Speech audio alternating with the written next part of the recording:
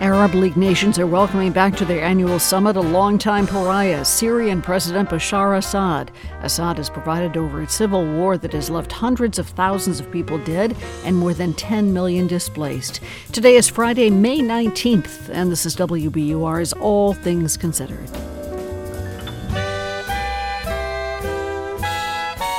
Also making an appearance at the summit, Ukraine's president, who's looking for Arab League support in Ukraine's war with Russia. The state of North Carolina has passed a ban on most abortions after the 12-week mark. Some see a connection between the ban and attitudes toward another population. The vicious and overwhelming attacks against LGBTQ people and our families, this is inextricably linked to the abortion ban. These stories also art inspired by a trip to space. Coming up, it's 4:01 news headlines and Wall Street numbers are next. Live from NPR News in Washington, I'm Lakshmi Singh.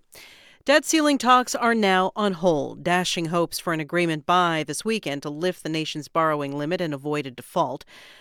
The lead negotiator for House Republicans, Congressman Garrett Graves of Louisiana, announced the pause as he emerged from a meeting with White House negotiators this morning. The House passed a strong bill that has great savings in it, and it's responsible, and it puts us on a path to end the curve. And until people are willing to have reasonable conversations about how you can actually move forward and do the right thing, then we're not going to sit here and talk to ourselves. House Republicans are insisting on federal spending cuts to accompany an increase in the debt limit. Democrats oppose linking the two. President Biden is at the G7 summit in Japan. He's opting to cut short his overseas trip to return to the U.S. to address the debt ceiling impasse as the country moves closer to the point of default projected to be within weeks. Ukraine's President Volodymyr Zelensky is expected to personally address G7 leaders this weekend. NPR's Aya Batrawi says the leader also attended a gathering of Arab leaders in Saudi Arabia. Zelensky told leaders at the Arab League summit that some of them were turning a blind eye to Russia's aggressions. He pressed them to push back against Russia's invasion of his country, which he said also impacted Ukrainian Muslims. Arab states have largely refused to pick sides in the war, keeping ties with both Russia and Ukraine, which are major wheat suppliers. The summit also drew attention because of Syrian President Bashar al-Assad's return after a nearly 12-year-long suspension due to the country's civil war. Having failed to topple him, most Arab states have been slowly rebuilding ties with Syria, despite resistance from Qatar and Kuwait and opposition from the U.S. Aya Batrawi, NPR News, Jeddah, Saudi Arabia. Football legend Jim Brown has died. He was 87 years old. Brown was a star running back at Syracuse University and with the Cleveland Browns in the 1950s and 60s. He retired from football at age 30 to pursue a career in acting. He was also active in the civil rights movement. His wife Monique announced his death in an Instagram post this afternoon. The longtime CEO of Morgan Stanley says he plans to step down in the next 12 months. James Gorman broke the news about his departure to shareholders today. Here's NPR's David Gura. Among the man and the one woman who run the big banks, there hasn't been much turnover recently. James Gorman has led Morgan Stanley for more than a decade. He became its chief executive in 2010. Well, since then, the firm has grown. Its market cap is now around $140 billion, and it acquired E-Trade and Eaton Vance. Before Gorman became Morgan Stanley's CEO, he oversaw its wealth management division, which has become a larger part of the overall business, and that's helped the firm weather a recent downturn in investment banking. Gorman says the bank's board is looking closely at 3 internal candidates for the top job. That's David Gura reporting. This is NPR News. This is 90.9 WBUR in Boston. I'm Lisa Mullins. A federal judge says a Massachusetts Air National Guardsman accused of leaking classified military documents online will remain in custody pending his trial. The ruling came within the last half hour in federal court in Worcester. Prosecutors argued Jack Teixeira was a flight risk. They also claimed he may have an additional classified documents than what he's accused of already posting. His lawyers wanted the 21-year-old released to his father. Teixeira was arrested last month in Dighton. U.S. Attorney for Massachusetts Rachel Rollins says she will resign by the end of the day today. 2 federal investigations found that she violated ethics laws by attending a political fundraiser and using her office to influence last year's race for Suffolk County DA. Congressman and Worcester Democrat Jim McGovern says resigning is the right thing for Rollins to do. If you have broken the rules in a way that is deemed significant, if you have performed tasks that your bosses in the Justice Department think are inappropriate, I think the right thing to do is to resign and to move on. Rollins' attorney issued a statement this week saying most of the allegations amount to minor process fouls. Food benefits are being extended for Massachusetts K through 12 students who are eligible for a free or reduced school lunch. The state announced today that it has received federal approval to continue the program until the end of July. It was supposed to end in May. The state's Health and Human Services Secretary says the benefits are twofold. They promote food security for nearly 500,000 students and their families, while also supporting local grocery stores, farmers, and their employees. 69 degrees now in the Boston area. Still pretty nice out there, but a lot of clouds moving in for the evening and overnight tonight. Tonight should be in the mid-50s. Then tomorrow, wet. Could have showers and thunderstorms tomorrow afternoon, warming to the mid-60s again. Sunday starting up gray, then winding up being a sunny day, warmer too, about the mid-70s. This is WBUR. It's 4:06.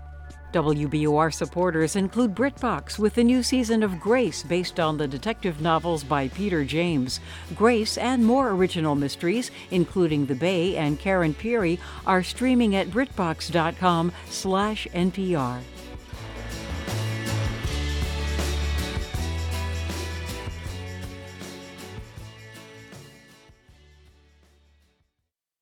It's All Things Considered from NPR News. I'm Ari Shapiro in Washington. And I'm Elsa Chang in Culver City, California. Saudi Arabia flexed some serious diplomatic muscle today. It invited Ukrainian President Volodymyr Zelensky, whose country is at war with Russia, and Syria's President Bashar al-Assad, whose government is propped up by Russia, to join a meeting of regional Arab leaders. We're joined now by NPR international correspondent Aya Batrawi, who is in Jeddah, Saudi Arabia. That's where the Arab League summit took place. Hey, Aya. Hi. So let's start with Zelensky. We saw that, the U.S. and other countries today ramped up sanctions against Russia. What do you think Zelensky is trying to achieve by traveling to Saudi Arabia now and speaking with Arab leaders? Well, Elsa, when he spoke to Arab leaders today, he knew that his audience is made up of countries that maintain ties with Russia, either economically or militarily. And none of them have sanctioned Russia. So he had some pointed words for them. Even if there are people here at the summit who have a different view on the war on our land, calling it a conflict, I'm sure that we can all be united in saving people from the cages of Russian prisons. Unfortunately, there are some in the world and here among you who turn a blind eye to those cages and illegal annexations. So what's that turning away look like? Well, there's Saudi Arabia, the host, which has an oil pact with Russia that's helped both of their economies. There's Egypt, which has longstanding military ties that go all the way back to the days of the Soviet Union. And there's the United Arab Emirates, which has benefited enormously from Russians who've been flocking to Dubai with their money and their wealth to avoid sanctions back home. Well, let's turn to Syria. Why did the Arab League states even allow Syria back into the group now? It's not like Assad has made any real political concessions, right? No, he hasn't. And that's why the U.S. has publicly criticized any steps that legitimize the regime. And this is a regime that gassed, bombed, and tortured hundreds of thousands of people over the course of the civil war. So not all countries are rushing to rebuild ties with Syria. But for countries like the United Arab Emirates, which has been rebuilding Syria after February's earthquakes and 12 years of civil war, having a weak and fractured country the size of Syria poses a danger to everyone. The country's become a narco state, smuggling huge quantities of drugs into Arab Gulf countries. Meanwhile, there are millions of Syrian refugees across the region and a generation of young Syrians that have only ever known war. So there's a real pragmatic desire to see Syria get back on its feet again. Well, what about Saudi Arabia and all of this? What is it trying to get out of hosting both of these leaders, Zelensky and Assad, at the same summit? So to answer that, I spoke with Mohammed Al-Yahya in Jeddah today. He's a Saudi scholar and a senior fellow at the Harvard Belfer Center. And he says there's a feeling in the Middle East that the U.S. is pulling away and does not have a clear strategy in the region, whether that's in Sudan or in Iran.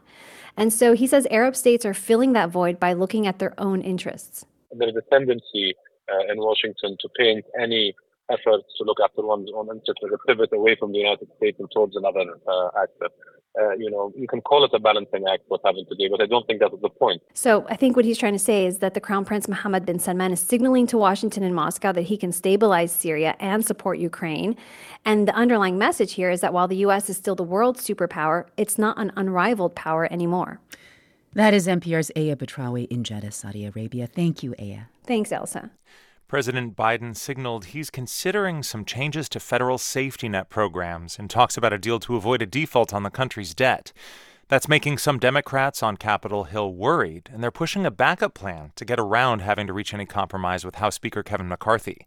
NPR congressional correspondent Deirdre Walsh reports. Progressive Democrats are keeping a close eye on closed-door talks between President Biden and Speaker McCarthy's negotiators. I'm watchful. I'm always watchful. Congresswoman Pramila Jayapal chairs the Progressive Caucus.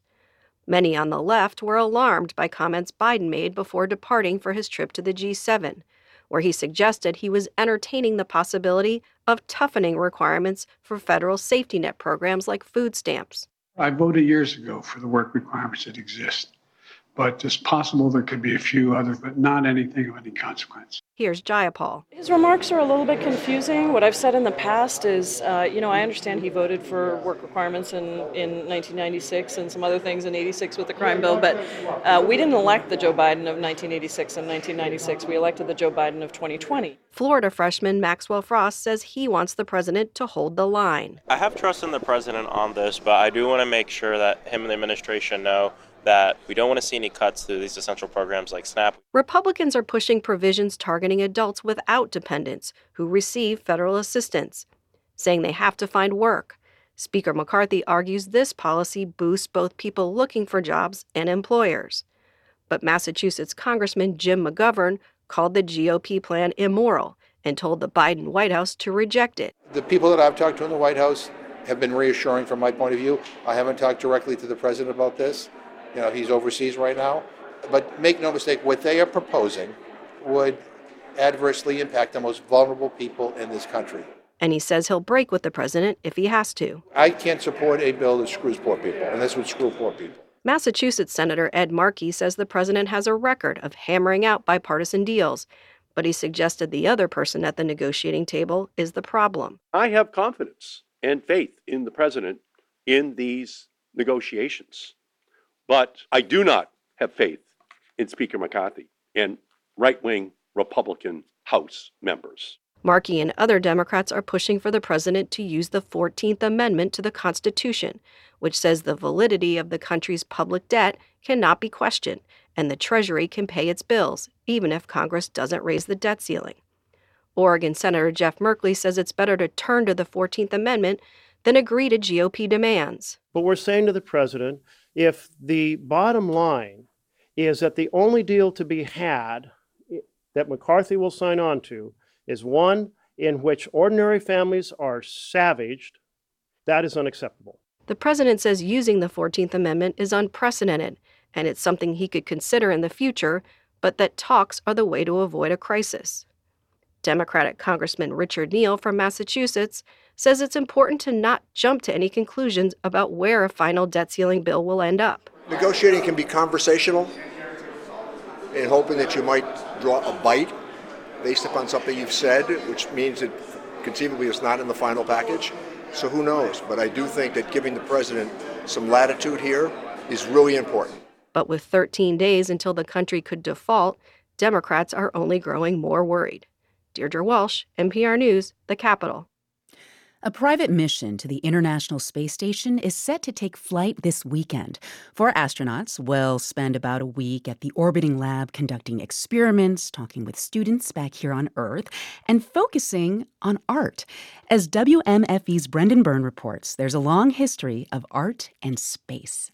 When John Schaffner found out he was going to space, he wanted part of his mission to focus on children, asking them specifically a simple question. What would it be like when we live in space? In your mind, as a 10-year-old, a 12-year-old today, what does that look like to you? Schaffner remembers his inspiration, a painting he made almost 6 decades ago of Gemini's Ed White, the first American to conduct a spacewalk. I feel like $1 million. This is the greatest experience. It's just tremendous. After that flight, Schaffner, as an 8-year-old, helped start a Young Astronauts Club. That early dream was put on hold. He went on to become an investor, pilot, and race car driver. But now at age 67, Schaffner will become an astronaut. He purchased a seat on a SpaceX capsule from Houston-based company Axiom Space, and he'll join former NASA astronaut Peggy Whitson and 2 Saudi Arabian astronauts. And some of the art created by young students is coming along too. We're going to show some of the selected art entries and poetry on the space station during our flight. The contest is the latest in a long history of art in space. Robert Perlman, founder of CollectSpace.com, traces the first piece of orbital art to Soviet cosmonaut Alexei Leonov on a 1965 mission. He carried with him some colored pencils, and he sketched the horizon and the different colors that he saw during a sunrise and sunset as he circled the Earth. And others soon followed.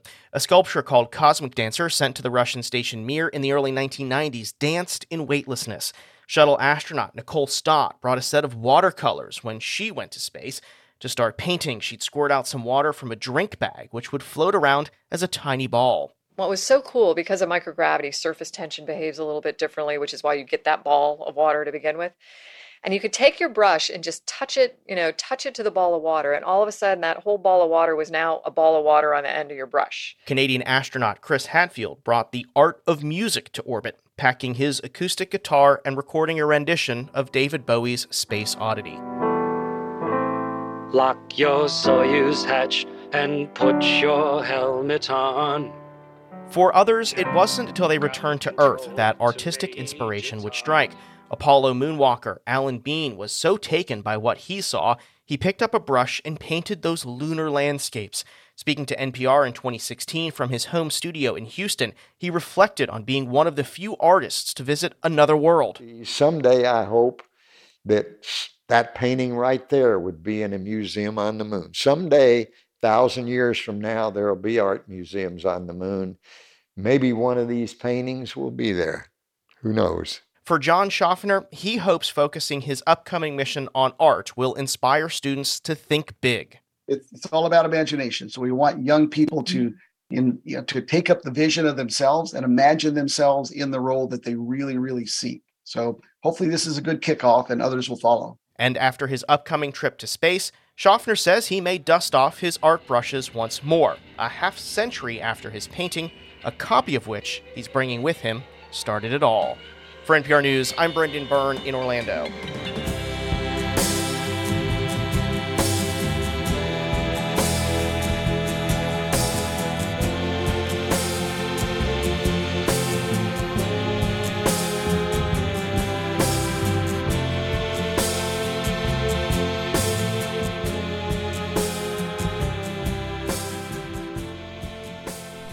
It's NPR News.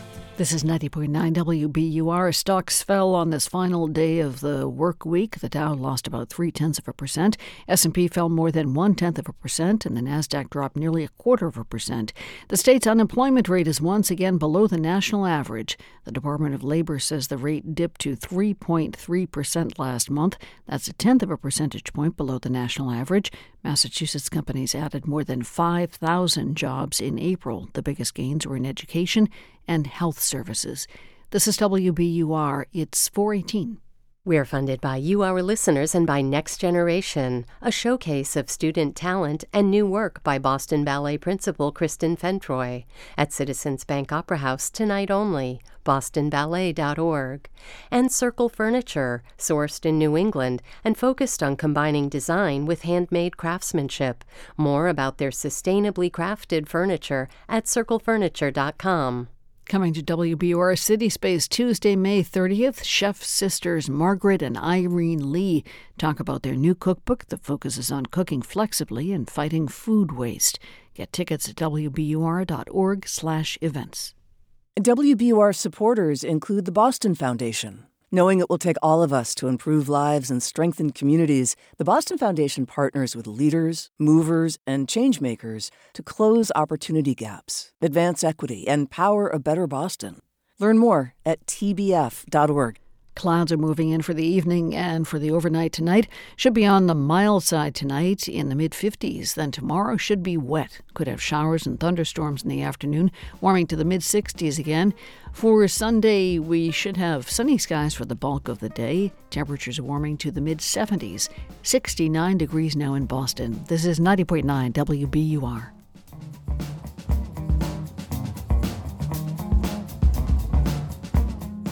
Support for NPR comes from this station and from Plymouth Gin Distillery. Plymouth Gin is imported from England's southwest coast, distilled using a blend of 7 botanicals, including juniper berry, coriander seed, and citrus peel. Plymouth Gin since 1793.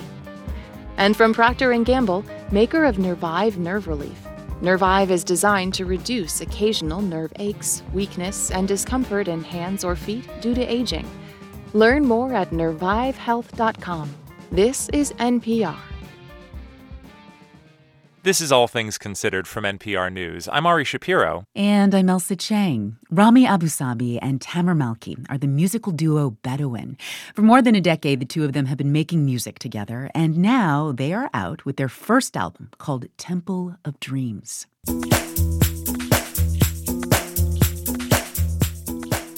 That is the song Tijuana off their latest project. Tamer says the group's name is a nod to the nomadic tribes of the Middle East. I'm from Jordan, from Amman, Jordan. I was born there. And Rami is from Egypt. He was born in the U.S., but that's where he's originally from. And in the desert or the land between the two countries is where the Bedouins actually live. And in a way, what we do, traveling, grouping around a fire and playing hypnotic, repetitive music. So we felt that kind of was a perfect name that could describe what we're about to do. Land of broken dreams. He says their current sound is very much shaped by Middle Eastern music, but it wasn't always that way. Maybe because we grew up around it, it wasn't something that we were very interested in. But for me, for example, I couldn't escape it, and it wasn't a choice to listen to it. So I kind of started appreciating it a little bit later. You don't feel any interest or connection to it until you step away from it and you start appreciating the differences or certain elements about it or certain aspects of it. And that's, I think, what happened with us, is that after a certain point, musically, we started realizing how we can incorporate everything we listened to growing up and bring it in our own way to the dance floor. And that evolution, that changing relationship or reconnection with Middle Eastern music that you experienced as you got some distance from it, is that an evolution that we can hear in your music over the years?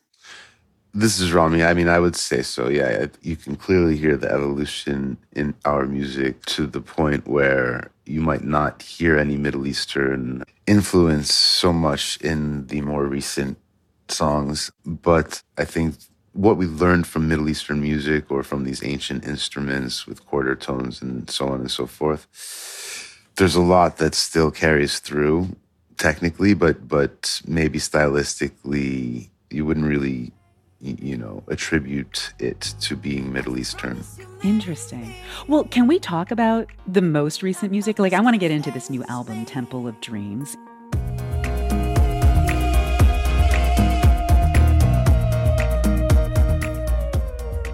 It's your first album since you've been performing together since, 2012, right? Yeah, 2013, 2012, something like that. Yes. And can I just ask, why do you think you both waited, almost a dozen years to make an album together?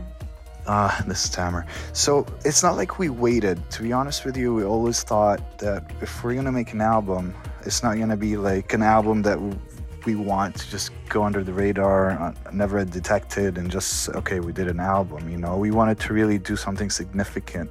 So that's why we really took our time.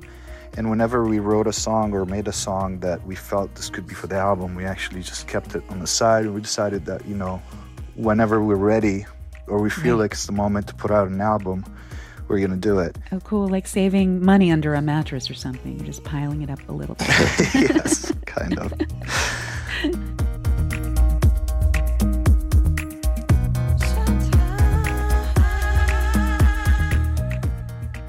Well, as you were suggesting a little earlier, I mean, the music on this album, it's different from your other music in the sense that it's not solely dance music, right? Like, why did you want to go for a different sound on this project in particular? As musicians, we express ourselves, in many different ways. So not every day when you express yourself as a musician does that expression end up being something that works for a party or a dance floor or that we can use in our DJ set. But those expressions can often be very powerful or still very important to you. And those are the expressions that end up on the album. It's the best way I can describe it. It's a very honest musical expression, but after we had created these specific songs, we'd like Tamara said, put them on the shelf and waiting for that day when we have enough for a full album, and they would, support each other, the songs, as an album.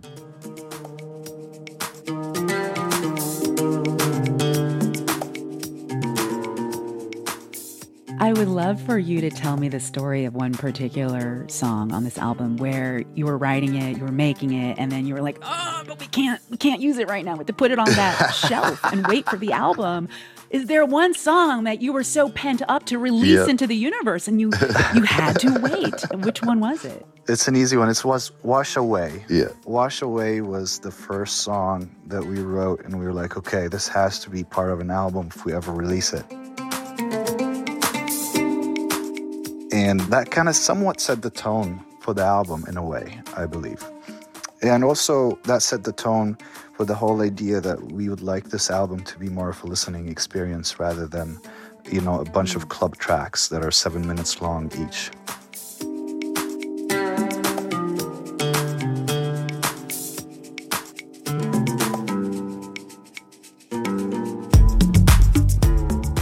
But what is it about that specific track? I think we hadn't understood what the song was before it was made. And, it actually takes time. But after years of going back and listening to the song, you kind of realize, how special it is, really. And this specific track does show our Middle Eastern influence as well as our Western influence. Maybe that's also why it kind of sums up who we are very well. Also, it was one of the first, so it's sort of your first baby, Yeah. It's your favorite kid. I mean, you're kind of setting up my next question beautifully. Does it feel like the stakes are higher when you're releasing an album compared to all the other music you've made in the past? Because, I mean, you're using words like my baby, does it feel kind of vulnerable to be releasing this out into the world right now? Oh, yeah.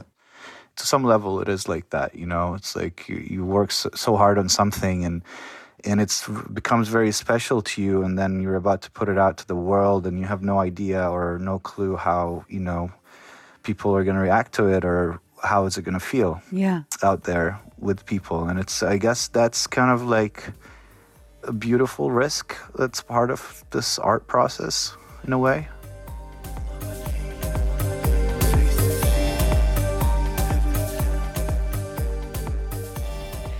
Tamer Malki and Rami Abusabi of the musical duo Bedouin. Their new album is called Temple of Dreams. Thank you both so much. I really enjoyed this. Thank you.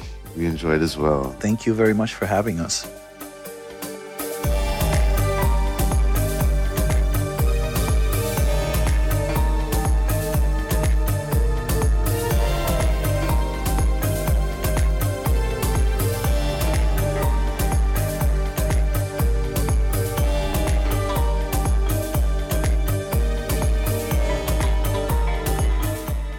You're listening to All Things Considered from NPR News. This is 90.9 WBUR. Thanks for joining us this afternoon. Boston Celtics and Miami Heat play tonight at the Garden in Game 2 of the Eastern Conference Finals. The Heat lead the series 1-0. Tip-off tonight is at 8:30. And later tonight in San Diego, the Red Sox play the Padres. First pitch is slated for 9:40 Eastern Time. This is 90.9 WBUR. Partly cloudy tonight. Then for tomorrow, lots of rain, thunderstorms. Sunny skies, though, on Sunday. It's 4:30. We're funded by you, our listeners, and by Soaring Hawk Meditation Center, celebrating the present moment with a new exhibit on mindfulness, located in Littleton, Mass. More at SoaringHawkCenter.com. Xfinity Internet, announcing Xfinity 10G network, so everyone at home can be online, even peak hours. Xfinity from Comcast, the future starts now. And Simone Lee at the ICA. See why Lee was named one of Time's top 100. Now on view, ICABoston.org.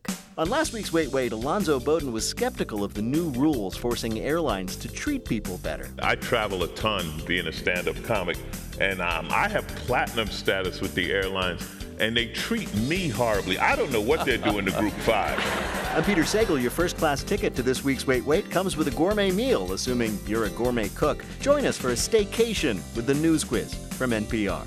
Tomorrow at 10 a.m. and 2 p.m. on 90.9 WBUR. Live from NPR News in Culver City, California, I'm Dwayne Brown. On Capitol Hill, talks to avoid an economic disaster are at a standstill once again after Republican House Speaker Kevin McCarthy told reporters it's time to pause negotiations on raising the debt ceiling. Talks were ongoing even after President Biden left for the G7 Economic Summit in Japan earlier this week. But McCarthy says Republicans need to see more movement from the White House. I really felt we were at the location where I could see the path.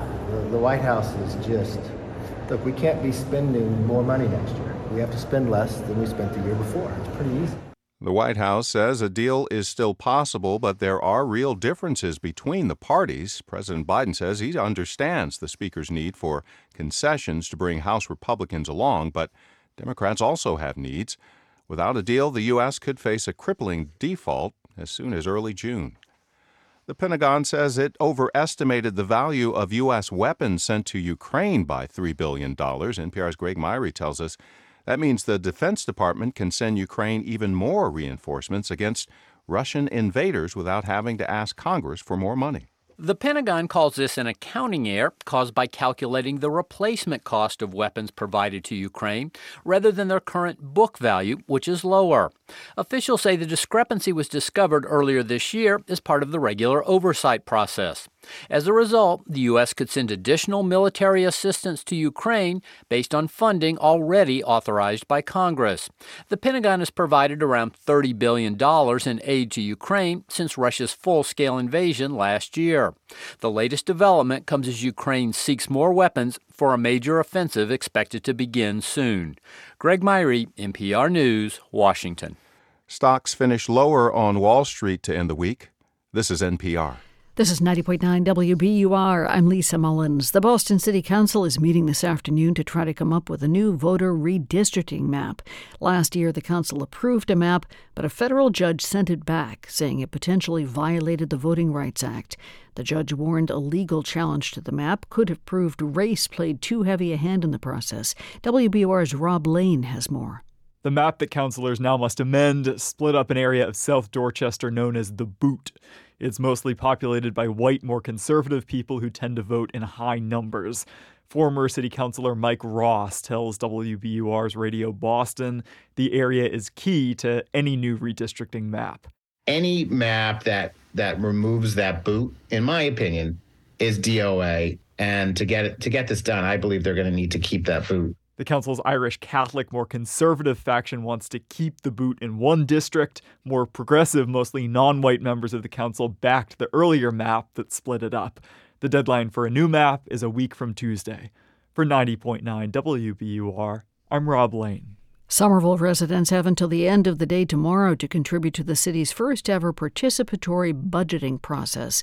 Somerville Mayor Katyana Ballantyne is asking residents 12 years old and up for ideas on how to invest $1 million in city improvement projects.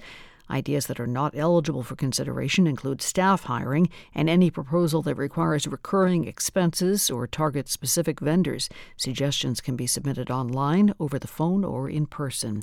And Amtrak's Acela trips between Boston and Washington, D.C. just got a little more appetizing, at least for first-class passengers. Amtrak says today it's partnering with James Beard Award-winning restaurateur Stephen Starr. They'll launch a premium Acela first-class dining menu on the Northeast Corridor trains. The forecast is coming up. We're funded by you, our listeners, and by Fidelity Investments, reminding you it's never too early to start saving for your child's future. Learn more about a tax-advantaged 529 college savings account and how you can use the money to pay for qualified expenses at fidelity.com/ufund. Fidelity Brokerage Services, LLC, member NYSE SIPC. Look for partly cloudy skies overnight tonight, breezy, temperatures in the mid-50s tonight. And for tomorrow, rainy, windy, temperatures in the mid-60s, sunshine though on Sunday, all the way up to the mid-70s. This is WBUR. Support for NPR comes from this station and from Easy Cater, committed to helping companies, from nonprofits to the Fortune 500, manage food for work. With online ordering from restaurants nationwide, budgeting tools, and payment by invoice, EasyCater.com. And from BetterHelp, committed to supporting mental health through therapy. Clients are matched with one of 25,000 therapists and can communicate via video, chat, or phone at betterhelp.com/public.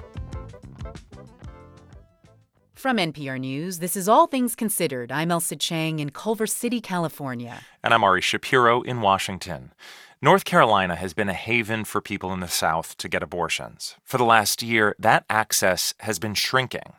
And this week, the Republican-controlled state legislature ensured that a ban on abortions after 12 weeks will become law in North Carolina on July 1st.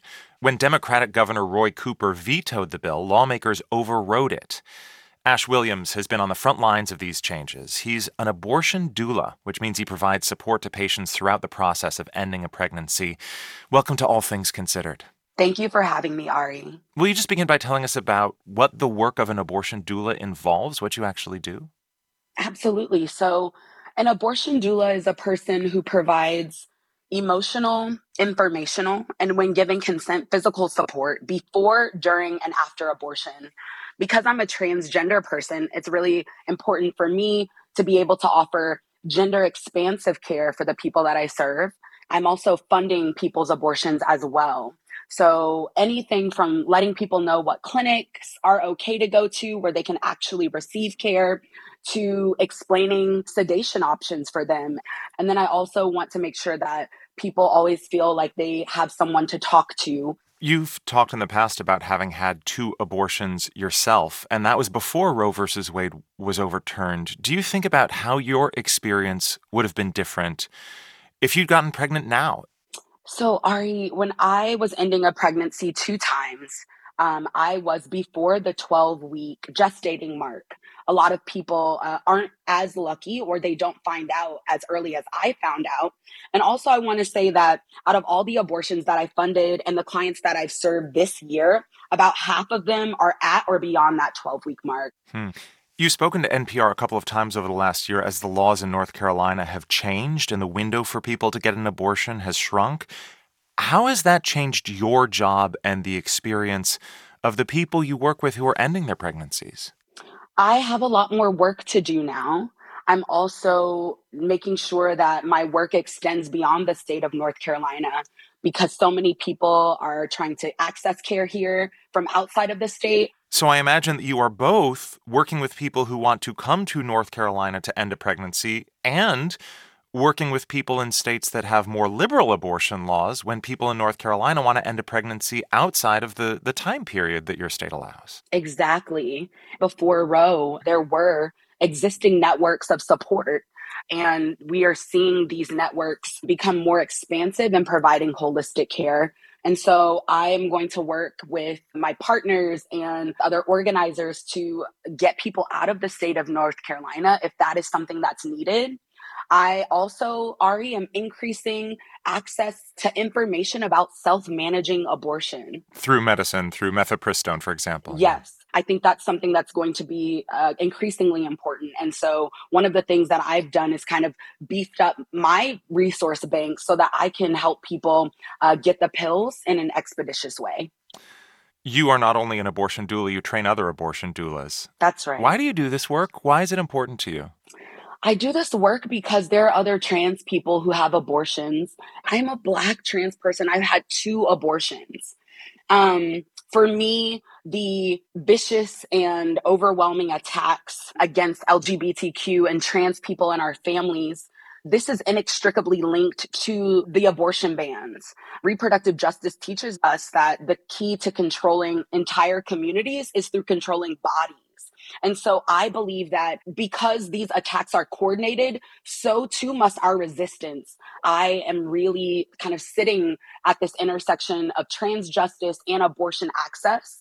And I believe that if we focus in on this intersection, we will make sure that people of all genders have increased access to all types of reproductive care. That's Ash Williams, an abortion doula in North Carolina. Thank you for speaking with us. Thanks for having me, Ari. When inflation started getting bad, there were concerns that workers would create a wage price spiral by asking for pay raises. Sarah Gonzalez with our Planet Money podcast says there are now concerns about a totally different kind of spiral.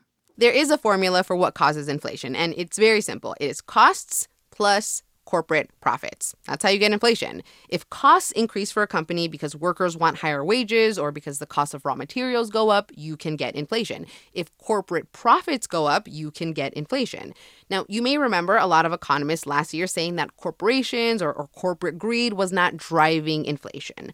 But corporate profits could be a driver of inflation. It's right there in the inflation formula, says Andrew Glover at the Federal Reserve Bank of Kansas City. Sure, you're an economist at the Fed. Yes. Kind of fancy. I guess. But it's Kansas City, so it's a less fancy city. Andrew at the not quite fancy Kansas City Fed wanted to assign how much costs contributed to inflation at the beginning of inflation and how much profits contributed. To do this, he had to look at basically every type of good or service sold in the U.S. So, McDonald's would be in here, Walmart would be in here, Ford would be in here. Pepsi, yeah. Coca-Cola, yeah. Ketchup makers, whatever. Yes. Normally, Andrew says profits contribute less than a third to inflation. He found that in 2021, corporate profits could account for about double that, nearly 60% of inflation, meaning it was not costs driving inflation, it was corporate profits. Now, some economists hear this and think this is proof that companies were just using inflation as an excuse to gouge customers. Andrew does not think this. He thinks companies likely raised prices not because their costs went up in 2021, because they did not really, but because they were anticipating that their costs would go up a lot in 2022. And by the way, costs did end up going up in 2022, although companies still made record profits. So they over-anticipated how much costs would go up. They overshot it? How to say it? It is possible that firms, by anticipating higher costs, contributed to the inflationary pressures that actually led to higher costs. Yeah, corporations anticipating higher inflation could have been why we got higher inflation. And Andrew says this could spiral. If we were to get in a situation where not only in 2021 did firms expect higher inflation, but in 2022 they expected it, 2023 they expected it, then we very well could end up in a world where profits are always a major contributing force to inflation. This is why one of the Fed's goals is to keep inflation expectations anchored around 2%. One of the outcomes of that would be that we don't see a profit price spiral. A profit price spiral, or a price spiral. This is a new phrase. Usually the worry around inflation is a wage price spiral, where workers keep asking for pay raises and corporations keep raising prices to afford the raises, and it spirals. A price spiral is when corporations raise prices by more than the increase in their costs in a way that perpetuates inflation. Sarah Gonzalez, NPR News. Support for Planet Money comes from Workday, an enterprise management cloud focused on providing organizations with a system to continuously plan for all what-if scenarios. Workday, the finance, HR, and planning system for a changing world.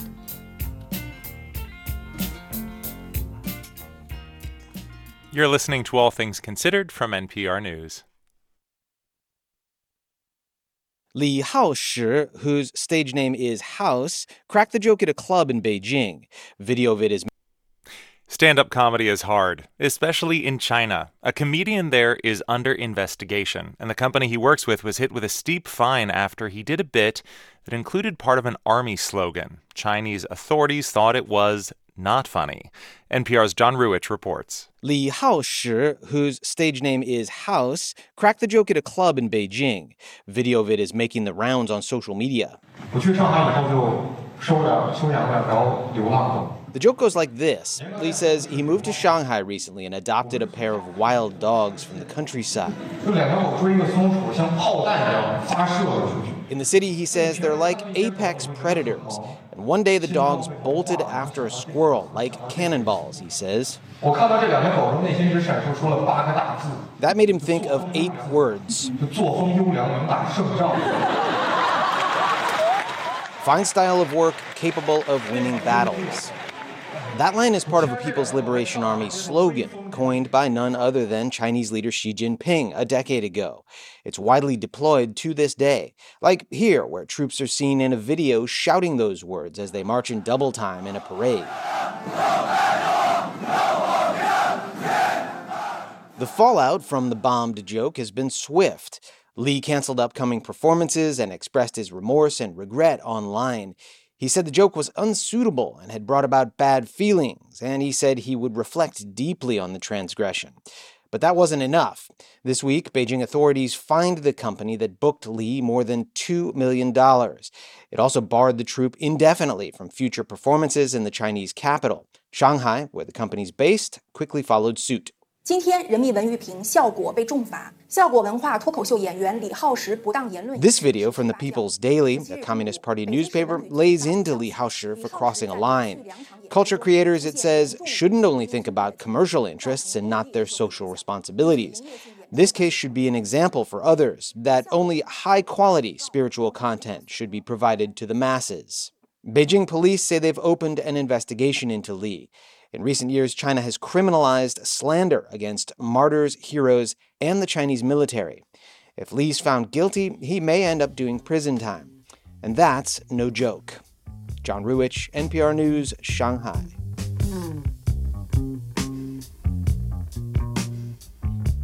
It's that time of year when high school seniors are filing into auditoriums and gyms all across the country to get their diplomas. But the class of 2023 is a little different. Your last 4 years have been anything but normal. They started high school before the pandemic, left to navigate an unexpected reality in the years to come. At least we can one-up our parents in the stories we're telling our kids. Oh, you climbed mountains and swam across a river to go to school? I had to show up to school in a hazmat suit and dodge coughs and sneezes just to take a math test in second period. Hear that story on today's episode of our daily podcast, Consider This, wherever you get your podcasts.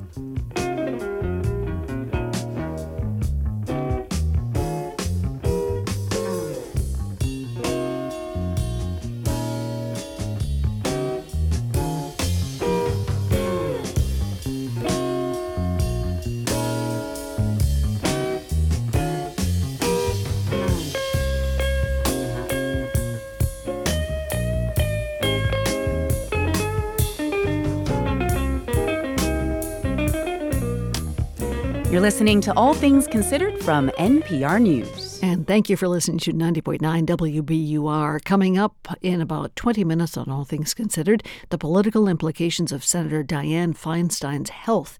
That's still ahead. We're funded by you, our listeners, and by Mass Senior Medicare Patrol. Detect, protect, and report healthcare errors, fraud, and abuse. Be an engaged healthcare consumer. If you suspect fraud, visit MedicareOutreach.org. The Worcester Art Museum, with Frontiers of Impressionism, featuring works by over 30 artists, including Monet, Renoir, Cassatt, and more. Now open, worcesterart.org. And Brookline Booksmith, author Abraham Verghese discusses his novel The Covenant of Water on May 24th. Details at brooklinebooksmith.com. Some clouds and in and out sunshine for the remainder of the day today. Then tonight, partly cloudy, breezy, relatively mild. Temperatures in the mid-50s. For tomorrow, lots of rain, thunderstorms, especially in the afternoon, highs in the mid-60s. Sunshine, though, on Sunday, moving up to the mid-70s. 69 degrees in Boston at 4:49. WBUR supporters include Stanhope Framers, Back Bay and Somerville, celebrating 51 years of handmade museum-quality frames through sustainable practices, stanhopeframers.com. And Good News Garage, over 5,500 donated cars given to New Englanders in need since 1996, tax deductions and free towing. goodnewsgarage.org. Marty Stewart believes country music can be a road into the heart of America. The road is my office. A nice way to live a musical life is to report on what you see. That's a troubadour's job. The Country Music Hall of Famer sings in the spirit of classic country and talks about his new album. That conversation, plus all the news Saturday on Weekend Edition from NPR News. Tomorrow morning at 8 on 90.9 WBUR, Boston's NPR news station. This is All Things Considered from NPR News. I'm Ari Shapiro. And I'm Elsa Chang. If you buy clothing made in the USA, there's a good chance it comes from downtown Los Angeles. But LA is in the middle of a severe housing crisis, and elected leaders want to put thousands of new homes in LA's fashion district, the very place those clothes are made. David Wagner of LAist News reports on concerns that the fashion district and its factories will not survive the city's downtown housing boom. A few floors above the streets of downtown LA, sewing machines are humming as workers stitch together dresses for a small LA brand called Ocean and Main.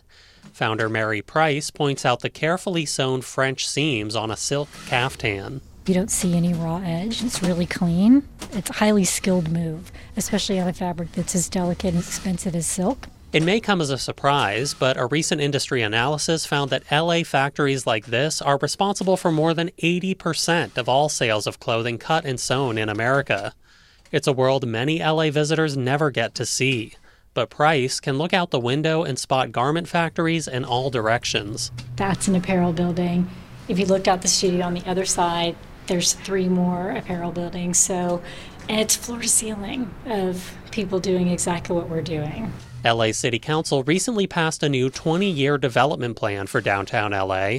It aims to create 100,000 new homes, in part by allowing housing in manufacturing hubs like the Fashion District. People look at that and go, oh, that'd be a cool loft space. Well, you're displacing a whole industry by looking at it as an expensive, high-end loft. Decades ago, downtown LA was plagued with abandoned storefronts and empty apartments. But in the last 20 years, its residential population doubled as renters poured into converted office buildings and new high-rises. Roberto Vasquez wants this transformation to continue in the Fashion District. We just haven't created enough housing. The city of Los Angeles is in a housing crisis. Vasquez is an architect with Givning, a firm that specializes in turning underused buildings into housing. He envisions a fashion district where people live in top floors while ground floor factories continue to churn out clothing. There's plenty of opportunity to satisfy everyone's needs as far as let's not displace the garment workers, let's build new housing. But some property owners say it's not that simple. We want housing. Everybody wants housing. Everybody wants to build, but it's got to make sense. Mark Chadoff owns the California Flower Mall, a fashion district property his family ran as a textile factory for decades. I had to switch from textile to floral because there was no textile business. That business has been dying, unfortunately, for a long time. Now, Chadoff wants to build hundreds of apartments above the flower market. But garment workers successfully pushed the city to require manufacturing space in future fashion district housing developments. Chadoff says those rules could scuttle plans for new housing. I've watched the plan evolve and then completely be decimated. From his apartment overlooking downtown, Francisco Mancia says he's glad he and his fellow workers won those concessions. Not just for me, but for a new generation of garment workers. For 20 years, Mancia has outfitted garments with buttons and buttonholes. But lately, he's been losing hours. LA's apparel industry faces stiff competition from cheap fast fashion made overseas. Y ha sido por muchos años el corazón de este distrito. Fashion has been at the heart of this district for many years, and it's sad to look at something that once flowered disappearing. But garment workers are not always treated well in LA. A recent U.S. Labor Department investigation found that some have been paid as little as $1.58 per hour. Mancia knows LA needs more housing, but he doubts his family will be able to afford any of the new housing coming to the Fashion District. For NPR News, I'm David Wagner in Los Angeles. Filmmakers have been crafting coming-of-age movies for years about teens struggling with peer pressure or parental expectations or just coming to terms with adult feelings. Critic Bob Mondello says the teen brothers in Stay Awake have an extra hurdle, and it's a big one. Rural Virginia. We first see Ethan as he's arriving home from high school. Ma? He listens for a moment, walks into the kitchen, and shuts off the water that's running in the sink. Then he heads to the bowling alley, and at the counter, he just looks at older brother Derek, who almost seems to have been expecting him, and who ducks into the manager's office. Hey, Les, I gotta cut out. And they swing into action. Mom's overdosed on prescription drugs. Again. And they know the drill. Gotta keep her conscious on the drive to the hospital. Hey, stay awake! Ma, listen to us. Those raindrops are falling on my head. They keep falling. This is easy. You know this. Ma? Raindrops are falling on my head. Come on, what's that one? Butch Cassidy and Sundance Kids. There we go. All right, next one. Come on, let's go. Everybody. When they get to the emergency room, supporting Mom between them, they are still on familiar ground, straight into a room with Mom greeting the nurses, who barely look up. Hey, babies. We'll get things going here. Hang loose. Their work now done, the boys fall asleep on chairs in their mother's hospital room, and the next morning, Mom wakes and rises to cover them with her blanket. Then she takes them out for breakfast as if nothing much has happened. And in a sense, nothing much has. Ethan and Derek are used to parenting their mother, putting their lives on hold to care for her.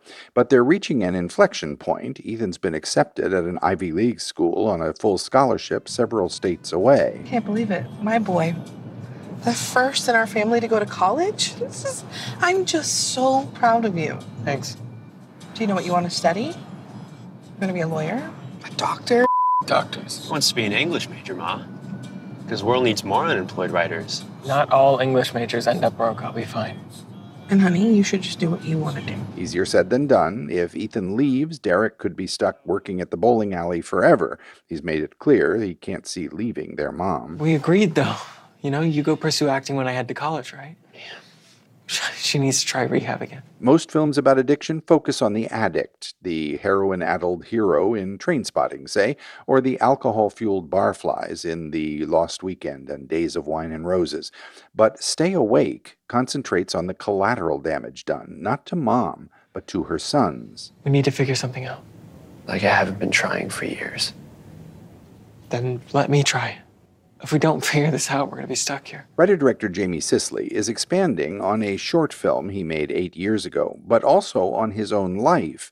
He said in interviews that he and his brother were this sort of caretaker, and that the experience helped him come to terms with addiction as an illness. I've blown it, haven't I? I'm an awful mother. That's more her take than the film's, which spreads the blame, a doctor who kept prescribing expensive treatment centers, and lets Chrissy Metz bring empathy to the character. I want to be a good mom who goes to PTA meetings and makes good meals and gives great relationship advice. But every single time that I see them, I'm just reminded that I have failed. Wyatt Olif's Ethan, eager to spread his wings, and Finn Argus as his laid-back brother are appealing figures, easy to imagine in a more conventional coming-of-age flick, or maybe writing an unconventional one called Stay Awake. I'm Bob Mondello. I'm a ghost to you, you're a ghost to me, a bird's eye view, San Luis. You're listening to All Things Considered from NPR News. Support for NPR comes from this station and from Proven Winners Color Choice, offering flowering shrubs and evergreens developed for gardens and landscapes nationwide. More at provenwinnerscolorchoice.com/NPR. From Workday, an enterprise management cloud focused on providing organizations with a system to continuously plan for all what-if scenarios. Workday, the finance, HR, and planning system for a changing world. From Cunard, offering travelers an opportunity to voyage aboard Cunard's Queen Elizabeth to Alaska. Guests can explore ports and scenic cruising through Glacier Bay National Park with locally sourced cuisine. More at cunard.com. And from the Doris Duke Foundation. This is 90.9 WBUR. Start your weekend here tomorrow. Next Level Church in New Hampshire grew quickly and died almost as fast, with questions about its charismatic pastor. That story, along with Wait at 10 o'clock. Listen again tomorrow to 90.9 WBUR. We are funded by you, our listeners, and by La Cuchara Cafe in Melrose, offering modern Latin American fare in a new food truck available for catering and events. Online booking at lacuchara.com. And Complex Stories, working to turn big ideas into compelling videos, online experiences, presentations, reports, infographics, and more. ComplexStories.com. I'm here and now host Scott Tong, and this is 90.9 WBUR FM Boston, 92.7 WBUA Tisbury, and 89.1 WBUH Brewster. Listen anytime with our app or at WBUR.org. WBUR, Boston's NPR news station. Longtime U.S. Senator Dianne Feinstein has been dealing with health problems that have kept her off Capitol Hill and limited the agenda of Senate Democrats. Senator Feinstein came to the Senate with goals, and she's unfortunately undermining her own reason for being in the Senate by not stepping aside. This is WBUR's All Things Considered. I'm Lisa Mullins. Also coming up, Japan is hosting the G7 summit in Hiroshima. It's the first city to suffer a nuclear attack, and Japan's using the summit to call for the abolition of nuclear weapons. And a TV writer who created The Wire weighs in on the Writers Guild of America strike, which is now in its third week. We're having the same exact fight as in 2007. Technology is different, but the fight has to be the same. It's going to be a long fight. I think this is going to go on a while. Also ahead, the violin bow that snapped at just the wrong time. It's 5:01. News headlines are next. Live from NPR News in Washington, I'm Jack Speer. A group of Democratic senators is urging President Biden to invoke the 14th Amendment to avoid defaulting on the nation's debt. But NPR's Windsor Johnston reports Biden, for now, is continuing to hold bipartisan talks with House Republicans ahead of a critical default deadline. The Treasury Department once again warned on Thursday that without an agreement, the U.S. could run out of money to pay its bills by as early as June 1st. Minnesota Democratic Senator Tina Smith tells NPR that President Biden should act unilaterally to meet a break-the-glass emergency. If the choice we have is between default and the president using the clause in the 14th Amendment, which says that the validity of public debt shall not be questioned, I believe strongly, that he should use that 14th Amendment authority to avoid the disaster of default. Biden has said that he would consider using the 14th Amendment, but warned that it would not resolve the current stalemate. Windsor Johnston, NPR News, Washington. A Washington, D.C. police lieutenant has been arrested on charges he lied about leaking confidential information to former Proud Boys national chairman Enrique Tarrio. Tarrio was recently convicted of seditious conspiracy in connection with the January 6, 2021 attack on the U.S. Capitol. An indictment released today alleging Officer Shane Lamond obstructed an investigation after some members of far-right extremist group destroyed a Black Lives Matter banner in the nation's capital. Informing Tarrio there was a warrant for his arrest. Tarrio was not present at the Capitol on January 6. One of pro football's greatest players has died, Hall of Famer Jim Brown. He was 87. Brown was a dominant force in the NFL during his career with the Cleveland Browns in the 50s and 60s. He was also an accomplished actor and civil rights activist. NPR's Tom Goldman has this remembrance. Jim Brown inspired awe with the numbers he put up in 9 NFL seasons, including an average of more than 100 yards gained in every game, the only runner to do that in NFL history. He also never missed a game. Brown was a talented four-sport athlete in college, but ultimately chose football, he said in 2000, because it was the ultimate challenge. It will test every aspect of your manhood. Do I have it, And I had it, so I'm glad I had the opportunity to prove it in that arena. After retiring suddenly at the age of 30, Brown established himself as a movie actor. He also was a lifelong crusader for civil rights through black economic empowerment. Brown was not without flaws. He had a decades-long history of violent episodes with women. Tom Goldman, NPR News. Federal Reserve Board Chairman Jerome Powell seems to be indicating the Fed might be ready to pause its string of short-term interest rate hikes when it meets next month. Powell made his remarks at a Fed conference in Washington today. On Wall Street, the Dow was down 109 points. The Nasdaq fell 30 points. You're listening to NPR. This is 90.9 WBUR. Good afternoon. I'm Lisa Mullins. A Massachusetts Air National Guardsman will stay behind bars until his trial on espionage charges. A federal judge in Worcester handed down the decision late this afternoon. Prosecutors argued that Jack Teixeira was a flight risk and that he may have more classified intelligence documents than what he's accused of posting. His lawyers wanted the 21-year-old released to his father. Teixeira was arrested last month at his family's home in Dighton.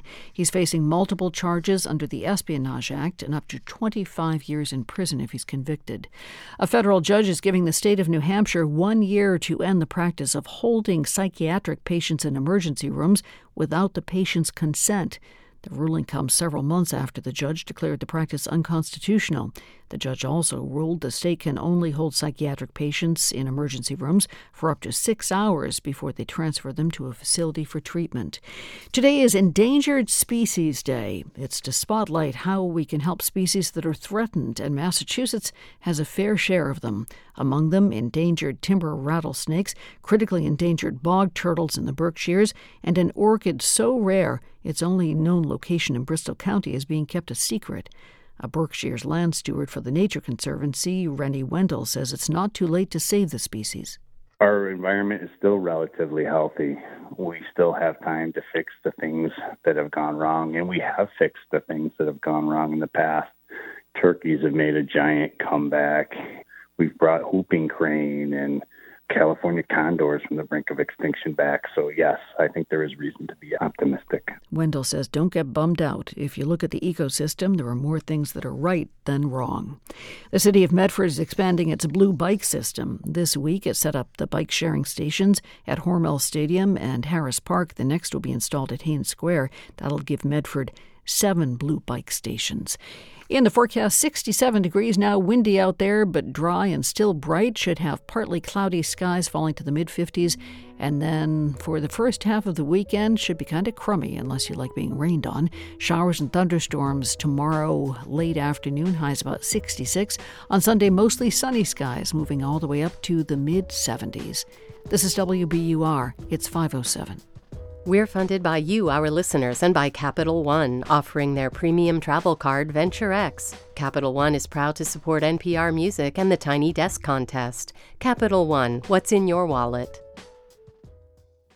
This is All Things Considered from NPR News. I'm Elsa Chang in Culver City, California. And I'm Ari Shapiro in Washington. California Democrat Dianne Feinstein has been back at work in the Senate for about a week. The 89-year-old had been out for months because of a serious shingles infection.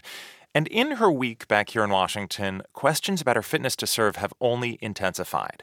If Feinstein can't meet the demands of her job, that jeopardizes the Democratic agenda in Congress, especially confirming judges. Georgetown law professor Caroline Fredrickson spent years working on Capitol Hill for Senate Democrats. She worked on a number of judicial nominations for Democrats and served on President Biden's Supreme Court commission. Thanks for being here. Thanks, Ari. I'm glad to be with you. It's never comfortable to talk about someone's health, and Senator Feinstein's office has only released a little bit of information about her condition. But over the last week, reports have observed what seems like confusion and frailty. To begin, as someone who spent a lot of time working on Capitol Hill, why would you argue that Senator Feinstein's health, in this case, is news?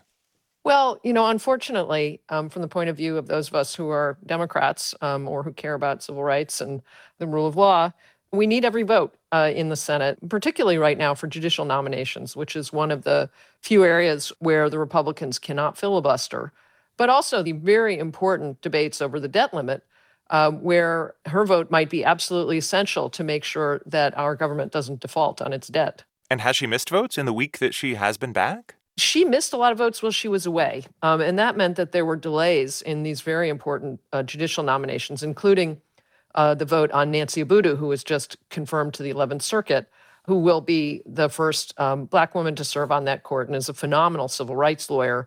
That took way longer than it needed to, as well as other votes on judicial nominations that have just been in the queue waiting for Dianne Feinstein to come back. So beyond judicial confirmations, you mentioned the debt ceiling. What are the implications for the business of the Senate if Dianne Feinstein is impaired?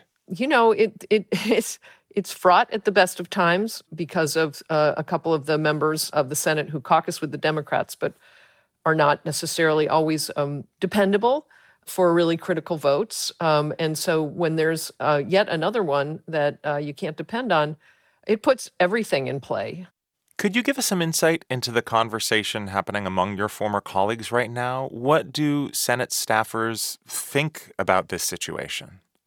Well, it's really sensitive. Senator Feinstein has had an incredible service. She works hard and she's absolutely dedicated her life to being a good public servant and senator. But on the other hand, I think Senator Feinstein, also came to the Senate with ideals and with goals. And she's unfortunately undermining her own reason for being in the Senate by not stepping aside. The senator's defenders will sometimes say that men in the Senate did not get as much criticism in similar situations. I mean, Strom Thurmond was still a senator when he turned 100. What do you make of that argument? I think it maybe just speaks to the fact that there have been so few women in the Senate, and we're now able to have this conversation, and unfortunately, she's the one at that age. I observed Strom Thurmond when he was in the Senate. I observed Claiborne Pell when he was in the Senate. For somebody like Claiborne Pell, it was painful to watch him in his final years in the Senate because he really wasn't able to represent the people of his state, and he wasn't able to live up to the brilliance that he'd shown in his Senate career. I'm one who's very sensitive to gender. I don't think this is a case where that's at issue. I think it's really about why are they in the Senate? And I think the senators represent us. They represent the people. And so when somebody ceases to be effective in that role or even competent, they should step aside. And that's true whether they're male or female. And definitely these calls should have been more forceful for other senators in the past. Caroline Fredrickson is a visiting law professor at Georgetown University. She worked on Capitol Hill and advocates for Democratic judicial appointments. Thank you so much. Thank you, Ari. It was great being with you. President Biden and the leaders of the G7 group of industrialized nations kicked off a 3-day summit in Hiroshima. That was the first city to suffer a nuclear attack. Japan is using the symbolism of a venue to unite the G7 leaders on a range of issues, including working for a world without nuclear weapons. But as NPR's Anthony Kuhn reports from Hiroshima, it faces some awkward limitations. Every August 6th, Hiroshima marks the anniversary of the city's nuclear bombing. The sound of a bell inscribed with the characters for peace resonates through a park. The G7 leaders began the summit with a visit to the park. They met an atomic bomb survivor, or in Japanese, hibakusha, who told them that humanity must never again experience a nuclear disaster. On that day in 1945, some residents feared the city could come under attack, so 6-year-old Hiroshi Harada's parents arranged to evacuate him from the city. When the bomb dropped, he was at Hiroshima Station waiting for a train. I was exposed to the bomb about a mile from ground zero. Of course, there were heat rays and the blast. However, I happened to be in the shadow of the station building, so miraculously, I survived. Harada remembers running from the station. Fires were everywhere. People's bodies were in a tragic situation, with their heads split in two, their skin melted and flowing. In a flash, they became charred corpses. Probably one can't imagine a more tragic situation on this earth. Harada has devoted himself to ridding the world of nuclear weapons and educating younger generations about the weapon's inhumanity. He was previously the director of the museum which the G7 leaders visited. But, says Harada, the museum exhibit does not tell the whole story. If we were to reproduce the situation of that time, no one, including myself, would be able to enter the museum. Hiroshima is represented in Japan's parliament by Prime Minister Fumio Kishida. In a speech last year in New York, he pledged to use the Hiroshima G7 summit to push for the elimination of nuclear weapons. He noted that Russia's threat to use nuclear weapons in its war against Ukraine has raised concerns about a possible nuclear catastrophe. I cannot but admit that the path to a world without nuclear weapons has become even harder. Nevertheless, giving up is not an option.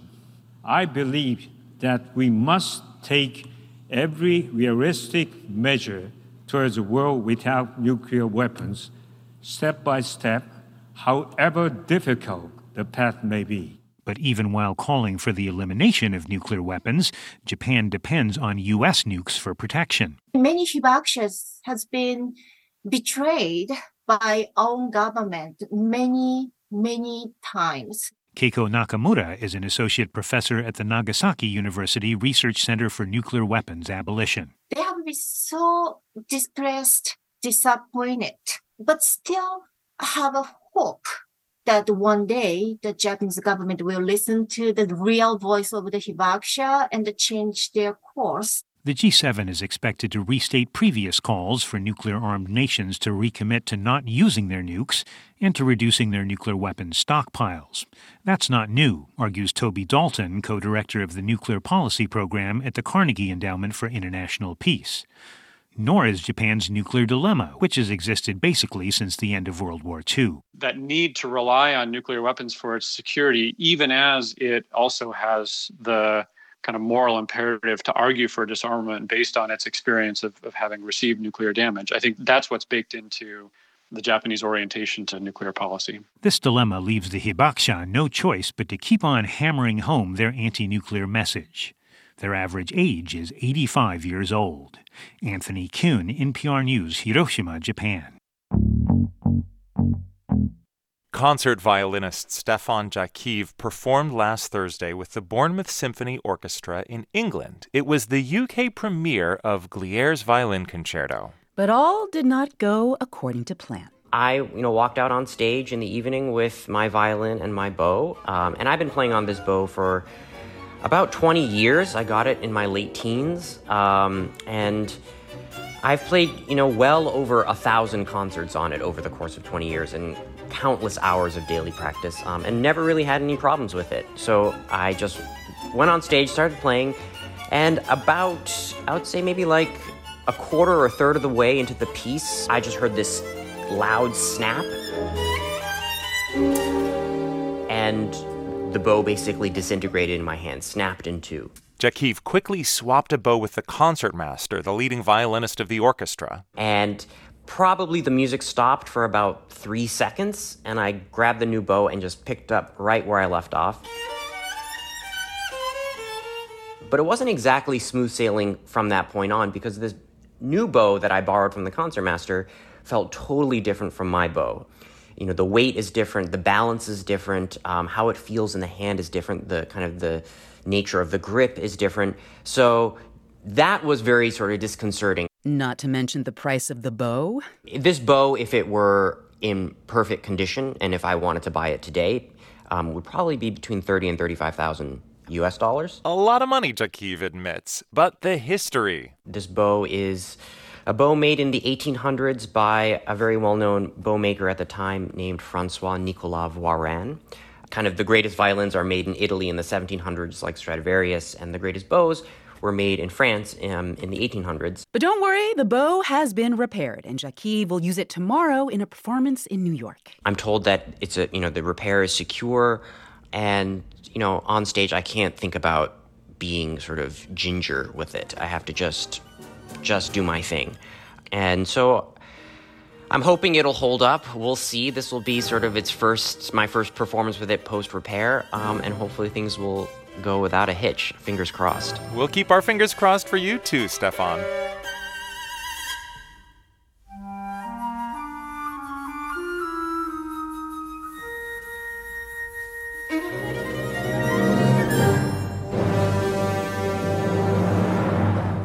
You're listening to All Things Considered from NPR News. And thank you for joining us this afternoon and every afternoon here at 90.9 WBUR.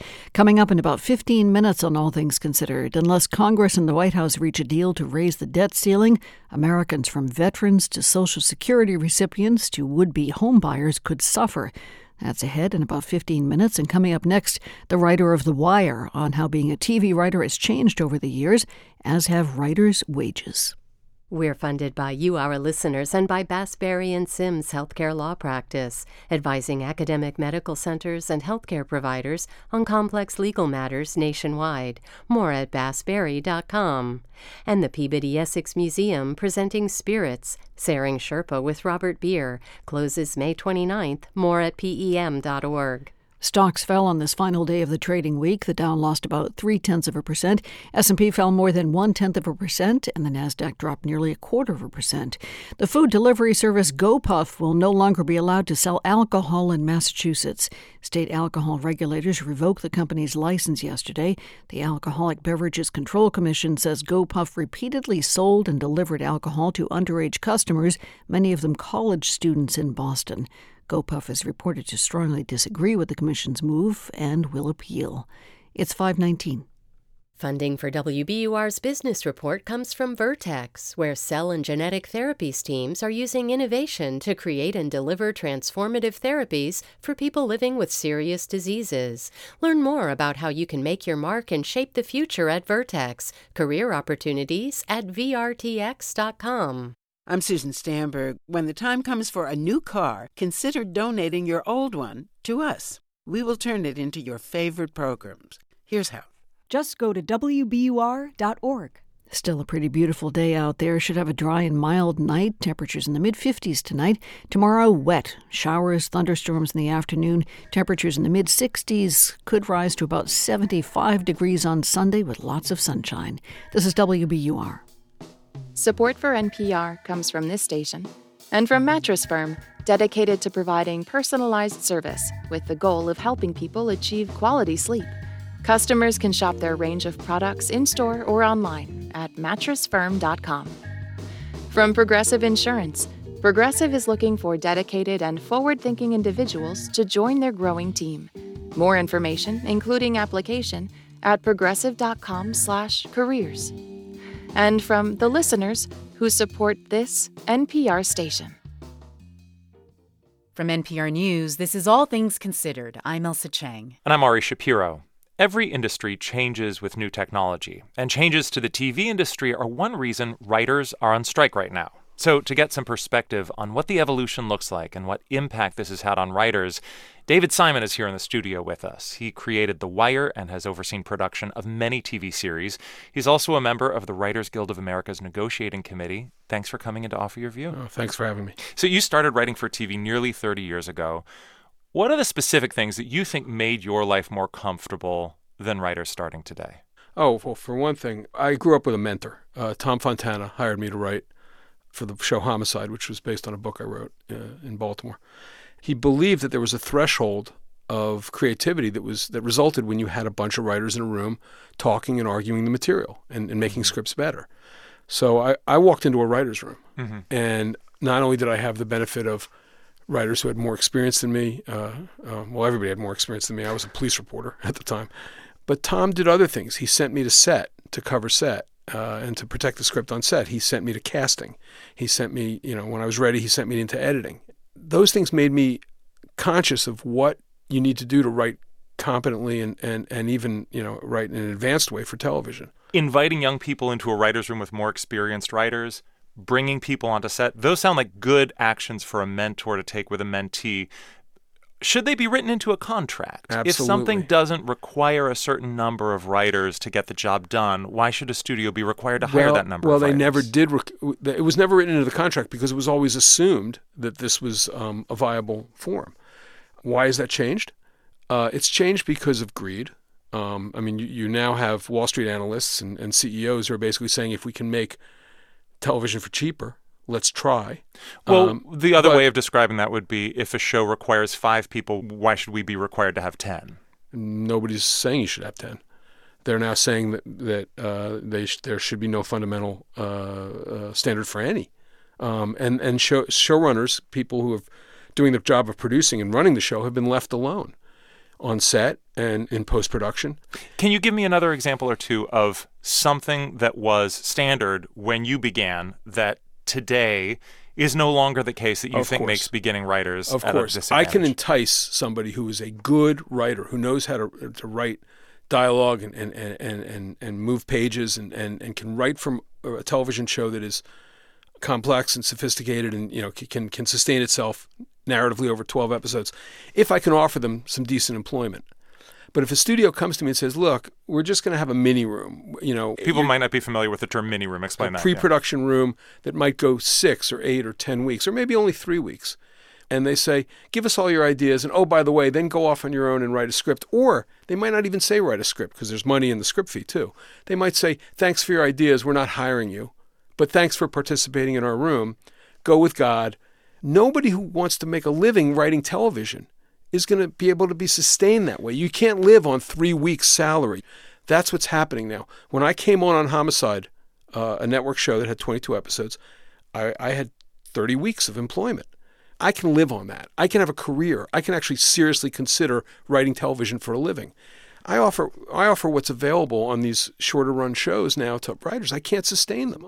So you're arguing writers should be paid by the time commitment rather than by the episode. Good news. It's called term employment, and that is what this strike is about. It's saying, look, hire people for a certain amount of time to do the work and have them there on set and afterwards in editing when writing is happening.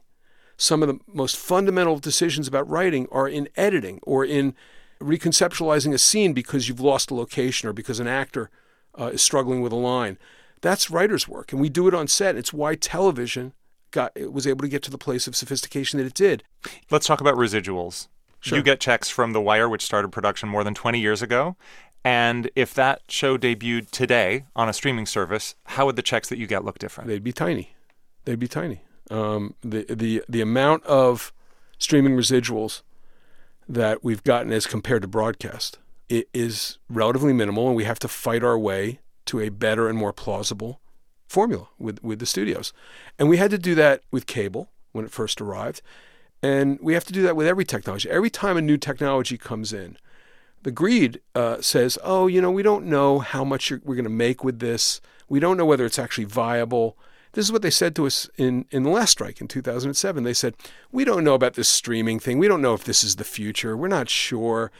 Give us 3 more years or 6 years. Well, we agree to talk about it. That's literally what they said. And we said, no, the future is now. And we went on strike. We got our foot in the door, and that's why we have some measure of address over streaming residuals.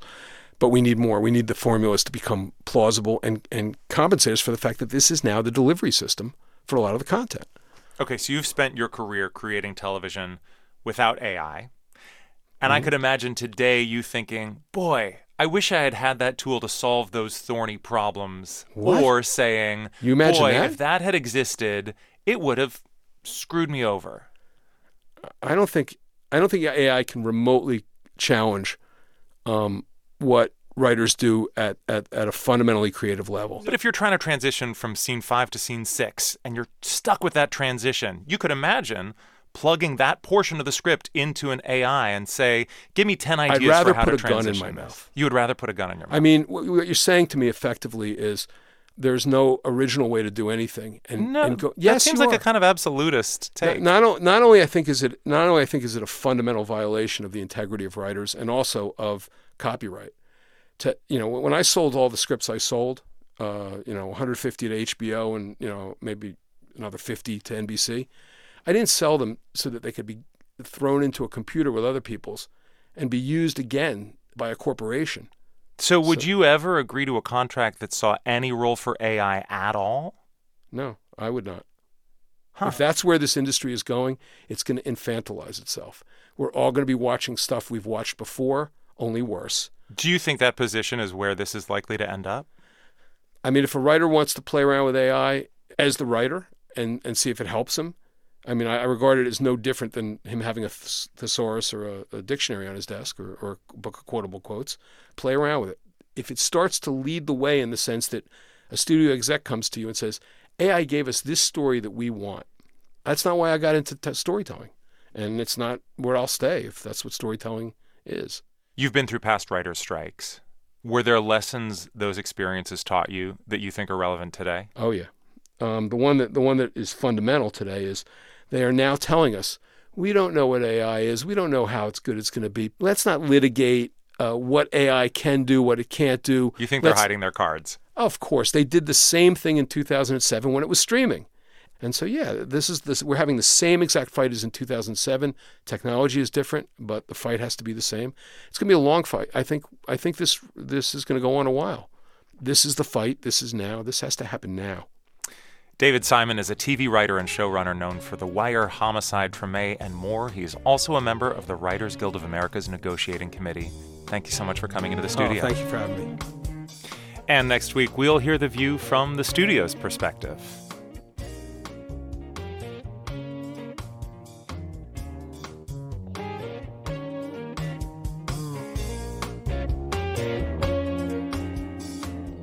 This is NPR News. This is 90.9 WBUR. If you're used to watching TV when and how you want, well, now you can do the same with listening to the radio.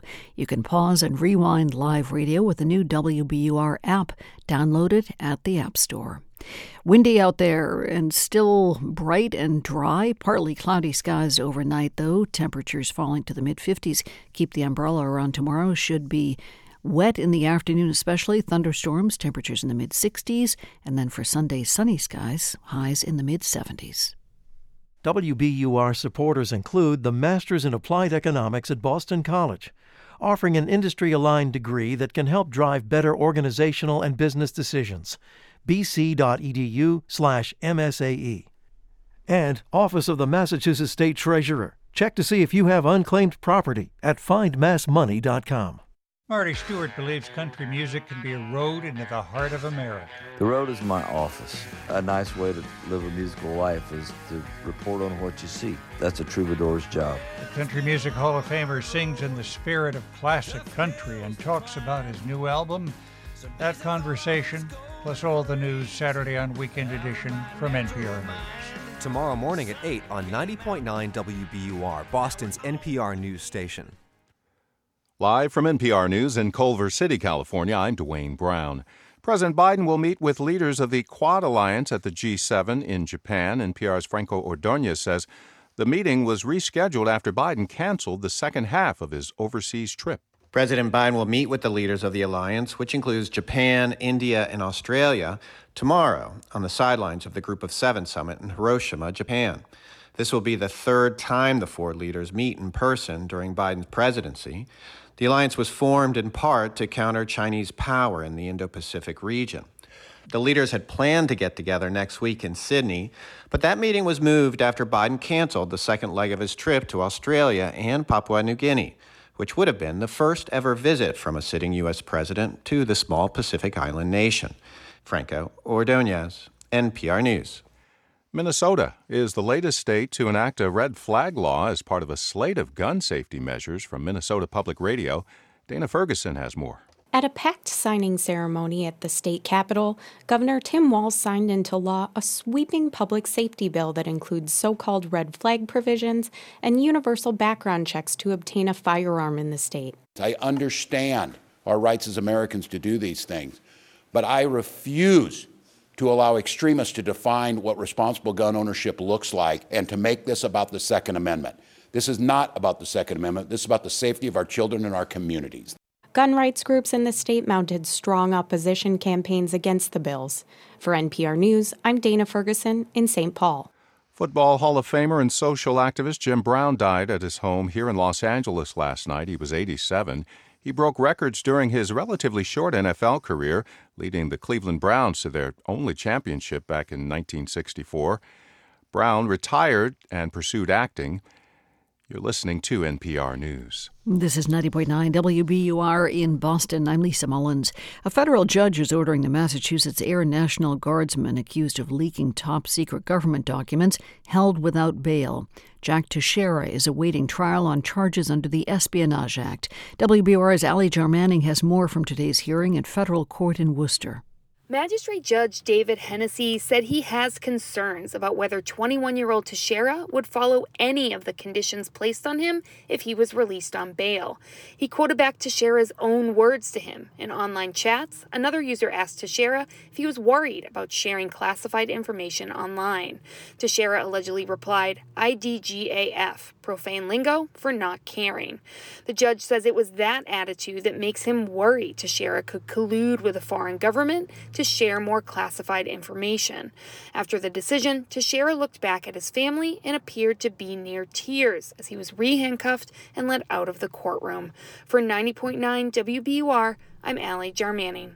Food benefits are being extended for Massachusetts K through 12 students who are eligible for a free or reduced school lunch.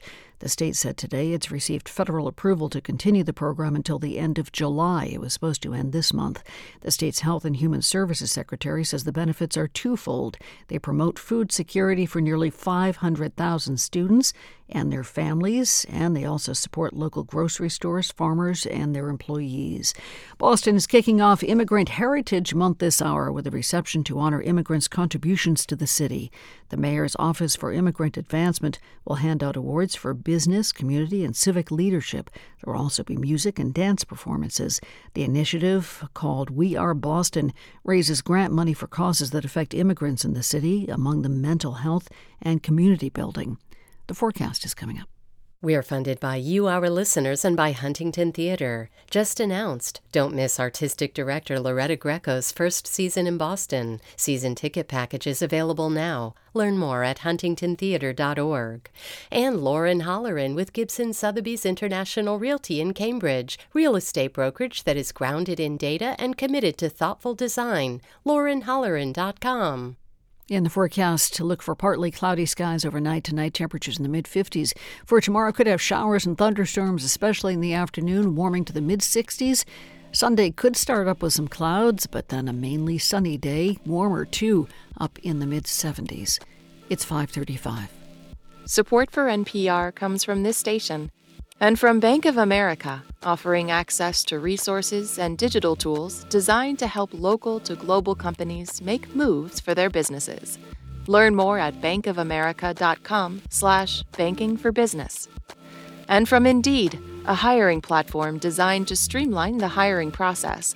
Indeed works to help businesses attract, interview, and hire candidates in one place. More at Indeed.com/NPR. This is NPR.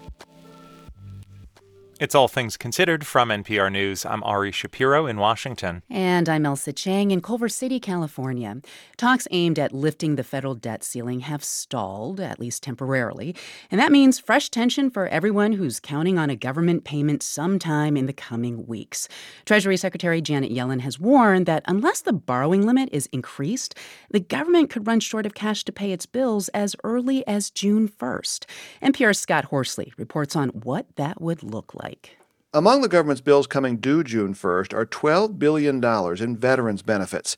If there's not enough money to pay those benefits, Marine Corps veteran Cole Lyle says people who've already sacrificed a lot for their country will be forced to sacrifice even more. These are people on very low, sometimes fixed incomes that rely on these payments as a lifeline to pay for housing, to pay for food, to pay for expenses for children and other family members. So it could be potentially very crippling. Lyle, who runs a veterans advocacy group called Mission Roll Call, says if benefits are delayed for any length of time, people who are counting on government payments might have to turn to credit cards with increasingly costly interest rates. There is no good that comes from a default, either to veterans, to active duty service members, or other Americans that rely on benefits from the United States government. That includes seniors.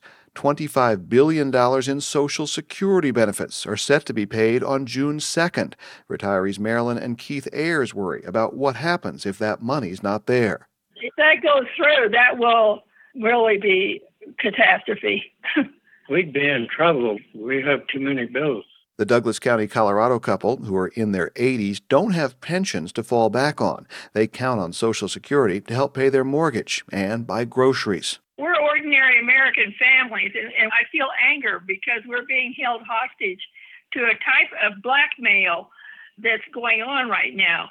We're not the ones that are out on the streets, with the signs or anything like that, but we vote. Unless there's an agreement, other government payments could also be delayed. $1 billion in tax refunds, set to go out June 7th. $4 billion in federal salaries, payable on June 9th. Medicare providers, defense contractors, food stamp recipients could all be left empty-handed. And then there are the indirect effects of a default. Senior economist Jeff Tucker, who's with the real estate website Zillow, says U.S. government debt is the bedrock of the financial system.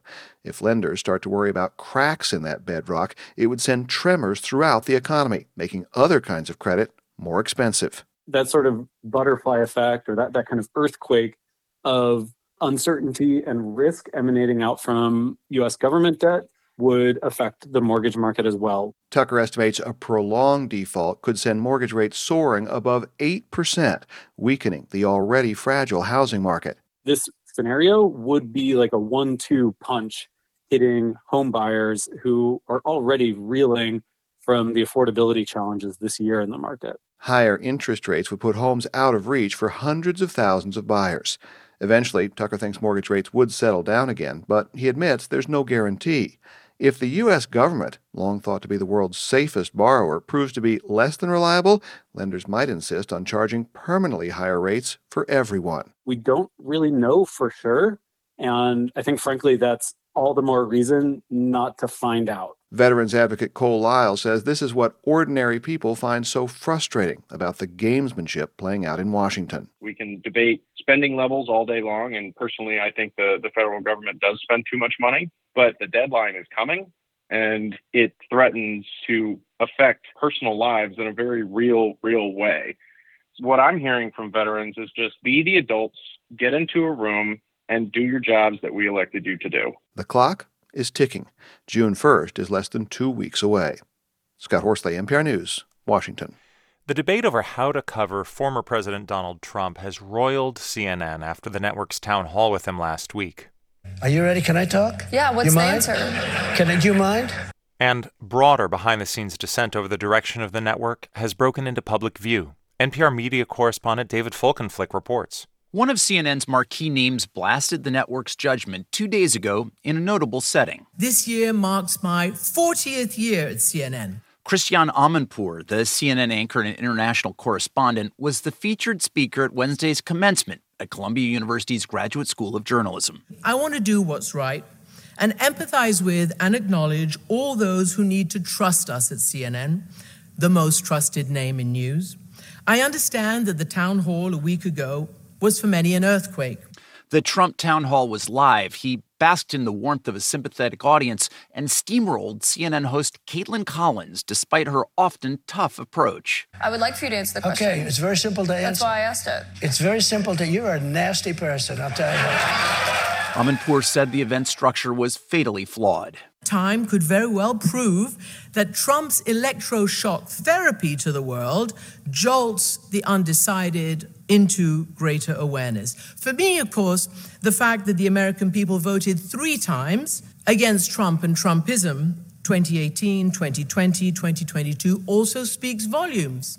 We've done our duty. We have told the story. What Amanpour said at Columbia bolsters an earlier critical analysis from CNN's own media reporter and what some other journalists in the CNN newsroom have said privately. CNN Chairman Chris Licht came out of the box early last year with a mission and a vision to correct the course. He wanted to strip the network of the perception it was biased against conservatives and Republicans. Licht declined comment. On his CNN show, Anderson Cooper defended the town hall. You have every right to be outraged today and angry and never watch this network again. But do you think staying in your silo and only listening to people you agree with is going to make that person go away? The head of CNN's parent company, Warner Brothers Discovery, told Wall Street investors yesterday that CNN was shedding its reputation as left-leaning. All the leadership at CNN is working hard, and Republicans are back on the air. The Republicans weren't on the air. David Zaslav says Republicans were only on Fox News, where he says they were preaching to the converted. As I've said to a number of them, and Chris has said to them, they're not going to get one more vote on Fox News. They already got that. CNN should be the place that people come for the best version of the truth and for journalism. And that will help the bottom line, Zaslav told investors at the Moffett-Nathanson Media Conference. Chris is rebuilding the network. It's going to take some time, but advertisers are interested in CNN again. They don't want to be part of an advocacy network. We've had meeting after meeting, and they say, we're with you.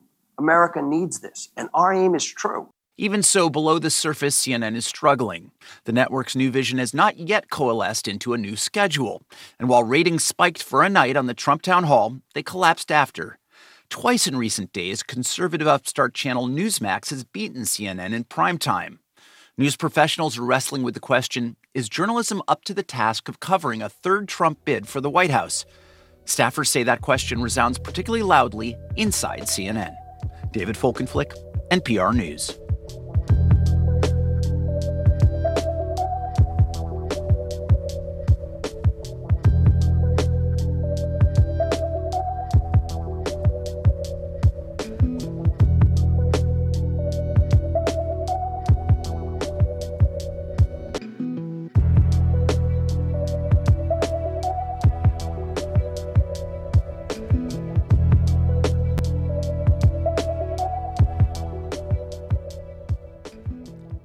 This is All Things Considered from NPR News. As the frequency of mass shootings accelerates in the U.S., local school boards are facing questions from parents about how they will keep their children safe. That's especially true right now in Louisville, Kentucky, amid escalating community violence and more students bringing guns to class. District leaders there are considering a pricey new gun sensing technology to keep firearms out. But as Jess Clark with Louisville Public Media reports, some security experts have concerns. In the lobby of Butler Traditional High School in Louisville, Kentucky, Chase Connolly tucks a model firearm into his waistband and walks between two gray posts on either side of the door. If I'm walking through with our test piece here, what will happen is the system will light up red. You get an audible alert that actually takes my picture. Connolly is with a company called Evolve. He's trying to show off their AI weapons detection system. They want to sell it to Jefferson County Public Schools. Connolly says this technology is different than traditional metal detectors. It looks for a specific type of metal used to make firearms. That means students can walk through with other metal objects like phones, keys, and change without setting off the alarm. We want people to be unperturbed as they move through this. They're moving at the pace of life. That's Evolve's tagline, moving at the pace of life. Tammy Bradshaw Cook is watching the demo closely. She's in charge of security at another high school and sees weapons detection as a helpful tool. I'm here and I'm doing everything I can, but we still don't, something could still come in this building and we have no way to stop it. So far this year, staff in this public school district have confiscated 26 guns from students in its 50 middle and high schools. District officials say they want to do something, but many are hesitant to bring in traditional metal detectors over concerns kids' belongings would be constantly searched. Middle school principal Crystal Lanier says this technology seems to thread that needle. Schools are not a place to criminalize children. So this is a deterrent, and that, I think, will keep us very safe. But Evolve is also 24 times more expensive than traditional metal detectors. To put the system in all middle and high schools, the district estimates it will cost $17 million over 5 years. And some security experts say that's a huge price to pay to a company that hasn't been transparent. The way Evolve has presented its technology to the public misrepresents the capabilities. Donald May is with IPVM, a firm that does independent testing of security technology. May says Evolve won't let his firm test their tech, which is rare. He also found that a review Evolve promoted as fully independent was actually paid for by the company and edited by executives. Evolve says it limits third-party testing because bad actors could exploit any gaps that are exposed. In addition to May's concerns about transparency, he also notes that contrary to the company's promise of a seamless walkthrough, the system frequently goes off on harmless items that contain the same metal used in firearms. Objects found in schools such as Chromebooks, umbrellas, water bottles, binders are often confused with weapons. Meanwhile, there are reports of real weapons slipping through Evolve detectors in at least 2 districts, including a knife and 2 handguns. While school officials in Louisville weigh the pros and cons, Evolve is rapidly expanding. The company says its system is already in 400 schools nationwide. For NPR News, I'm Jess Clark in Louisville. Support for All Tech Considered comes from BetterHelp, committed to supporting mental health through therapy.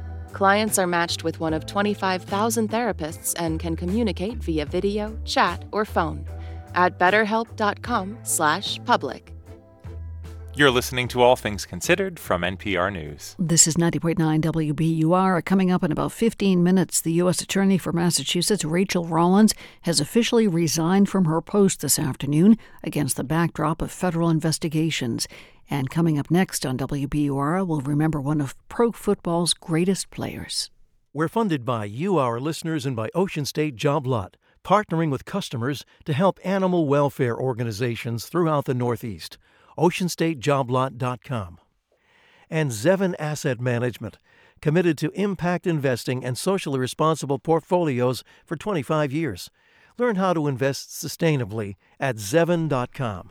Coming to City Space Monday, June 5th, New York Times cooking writer Hetty McKinnon to talk about her new cookbook, Tender Heart, an ode to vegetables and to family. Tickets are at wbur.org/events. A beautiful evening, partly cloudy overnight tonight, falling to the mid-50s. Could have showers and thunderstorms tomorrow afternoon, warming to the mid-60s. Then for Sunday, sunny, beautiful, temperatures in the mid-70s. WBUR supporters include Davis Malm, committed to knowing the lay of the land, not just the law. Learn more at davismalm.com. DAVISMALM. On last week's Wait, Alonzo Bowden was skeptical of the new rules forcing airlines to treat people better. I travel a ton being a stand-up comic, and I have platinum status with the airlines, and they treat me horribly. I don't know what they're doing to Group 5. I'm Peter Sagal. Your first-class ticket to this week's Wait comes with a gourmet meal, assuming you're a gourmet cook. Join us for a staycation with the News Quiz from NPR. Tomorrow at 10 a.m. and 2 p.m. on 90.9 WBUR. From NPR News, this is All Things Considered. I'm Elsa Chang. And I'm Ari Shapiro. An NFL legend is dead. Hall of Famer player Jim Brown died Thursday at his home in Los Angeles. He was 87.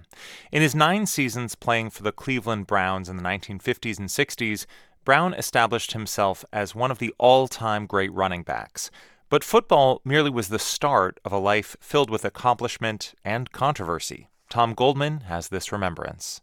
Jim Brown called it the most beautiful game he ever played, a blend of speed, quickness, intelligence. His abilities landed him in the Hall of Fame, the first black player inducted.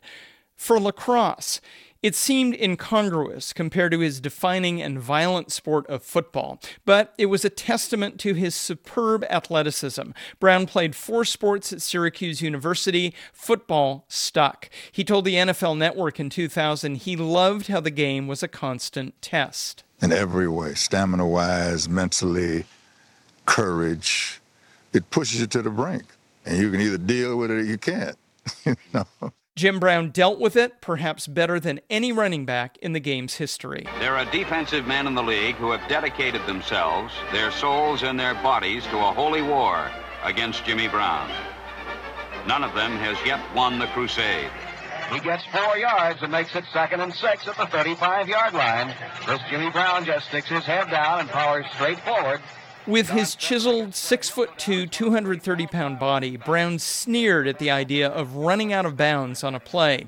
But his rare combination of power and speed and quickness meant he didn't only run through tacklers, he zipped around them and away from them, evidenced by the long touchdown runs that fill his highlight reel.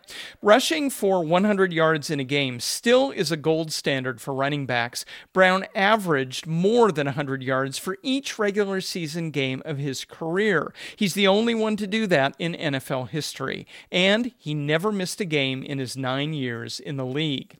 The perfect running back? No. He didn't like to block, but he did like to think his way through a game. After being tackled, Brown always would get up slowly, so defenders never knew, was he hurt or not? A little bit of playing possum. William Roden was a New York Times sports columnist for more than 30 years. This is it. He's had it.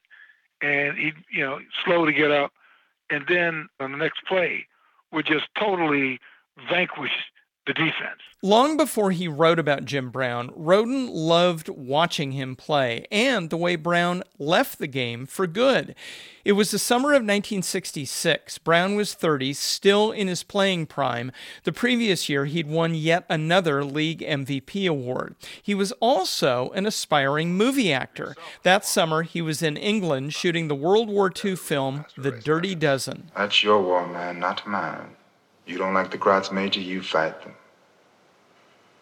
Me, I'll pick my own enemies. When production was delayed, it meant Brown would be late to training camp. Cleveland owner Art Modell decided to get tough with his star and said Brown would be fined for days he missed. So, Brown got tough back. He retired. Roden, who's African American, loved the defiant message Brown sent to his team's owner. You're going to try to do that to me, this proud black man, screw you. And that, to me, is when his legend began to grow. A year after his sudden retirement, Brown organized the Cleveland Summit. 9 top Negro athletes meet with Cassius Clay to discuss his anti-draft stand. They include Bill Russell, Lou Alcindor, and former pro footballer Jimmy Brown. Heavyweight boxing champ Clay, who changed his name to Muhammad Ali, faced charges for refusing to fight in the Vietnam War. The athletes gathered in Cleveland debated Ali's stance and ultimately came together in support. The summit was considered a key moment in the history of athlete activism, and Brown would be a big part of that activism the rest of his life. But he took a different tack.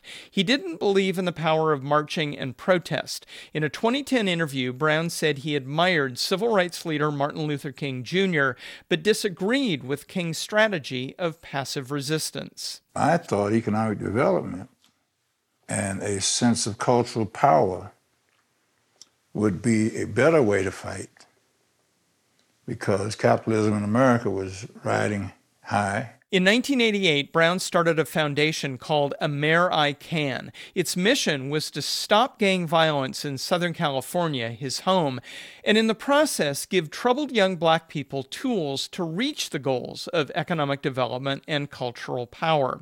Brown's house became the scene of peaceful gang meetings between the notorious Crips and Bloods. Akilah Sherrills went to some of the meetings. He was one of many who embraced Brown's AmeriCan message. Jim had the program AmeriCan. He laid out to us what the concept was, and immediately we kind of reacted to it because we considered ourselves black nationalists. So he was like AmeriCan. We was like, Americans, we ain't Americans, man, we Africans. He said, I tell you what, he said, you give me an opportunity to show you a different way of going about doing business, a different way about living your life, and I promise you, you will never have to worry about, sustaining yourself economically, taking care of your families, and taking care of your community for the rest of your life.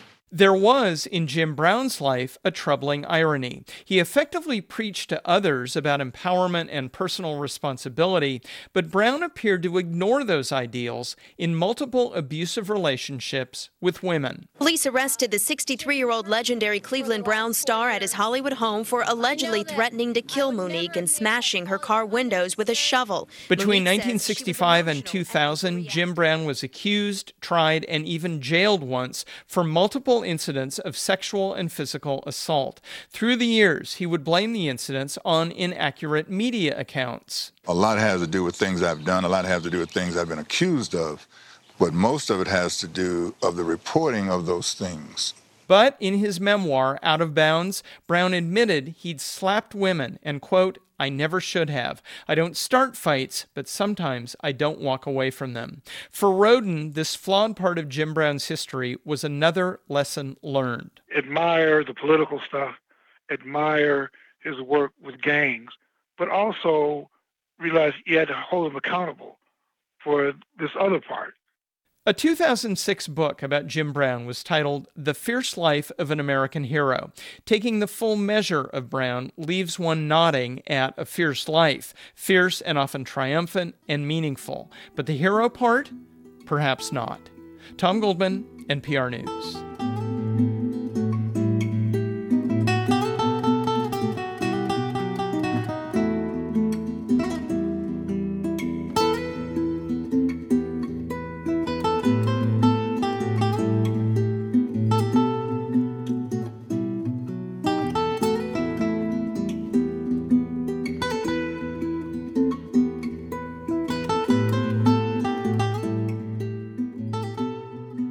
All Things Considered is a production of NPR News, which is solely responsible for its content.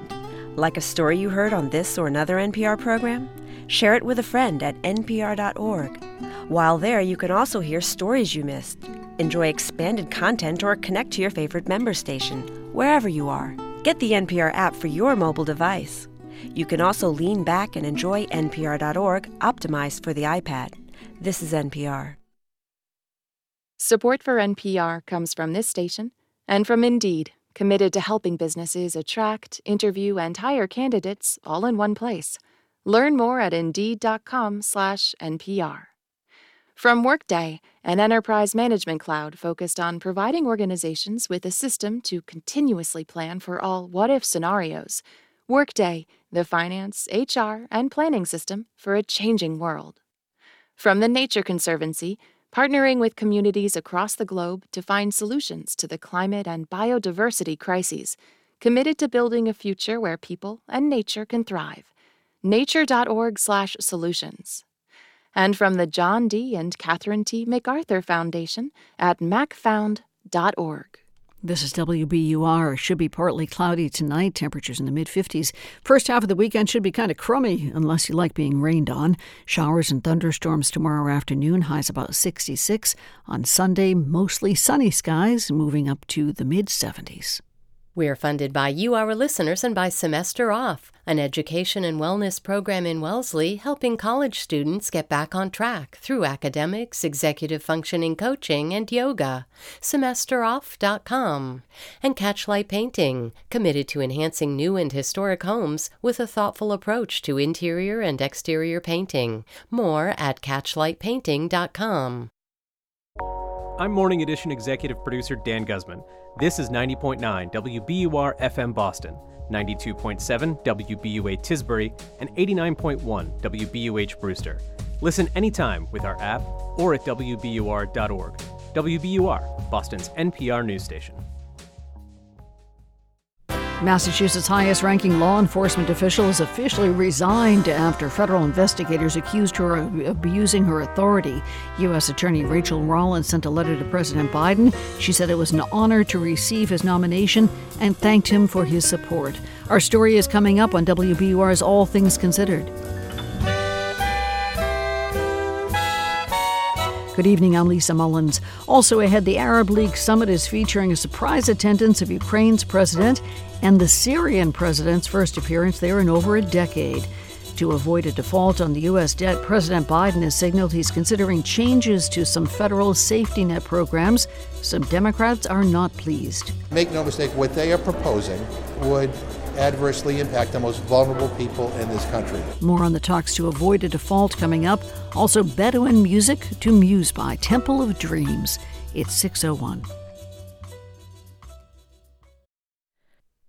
Live from NPR News in Washington, I'm Jack Speer.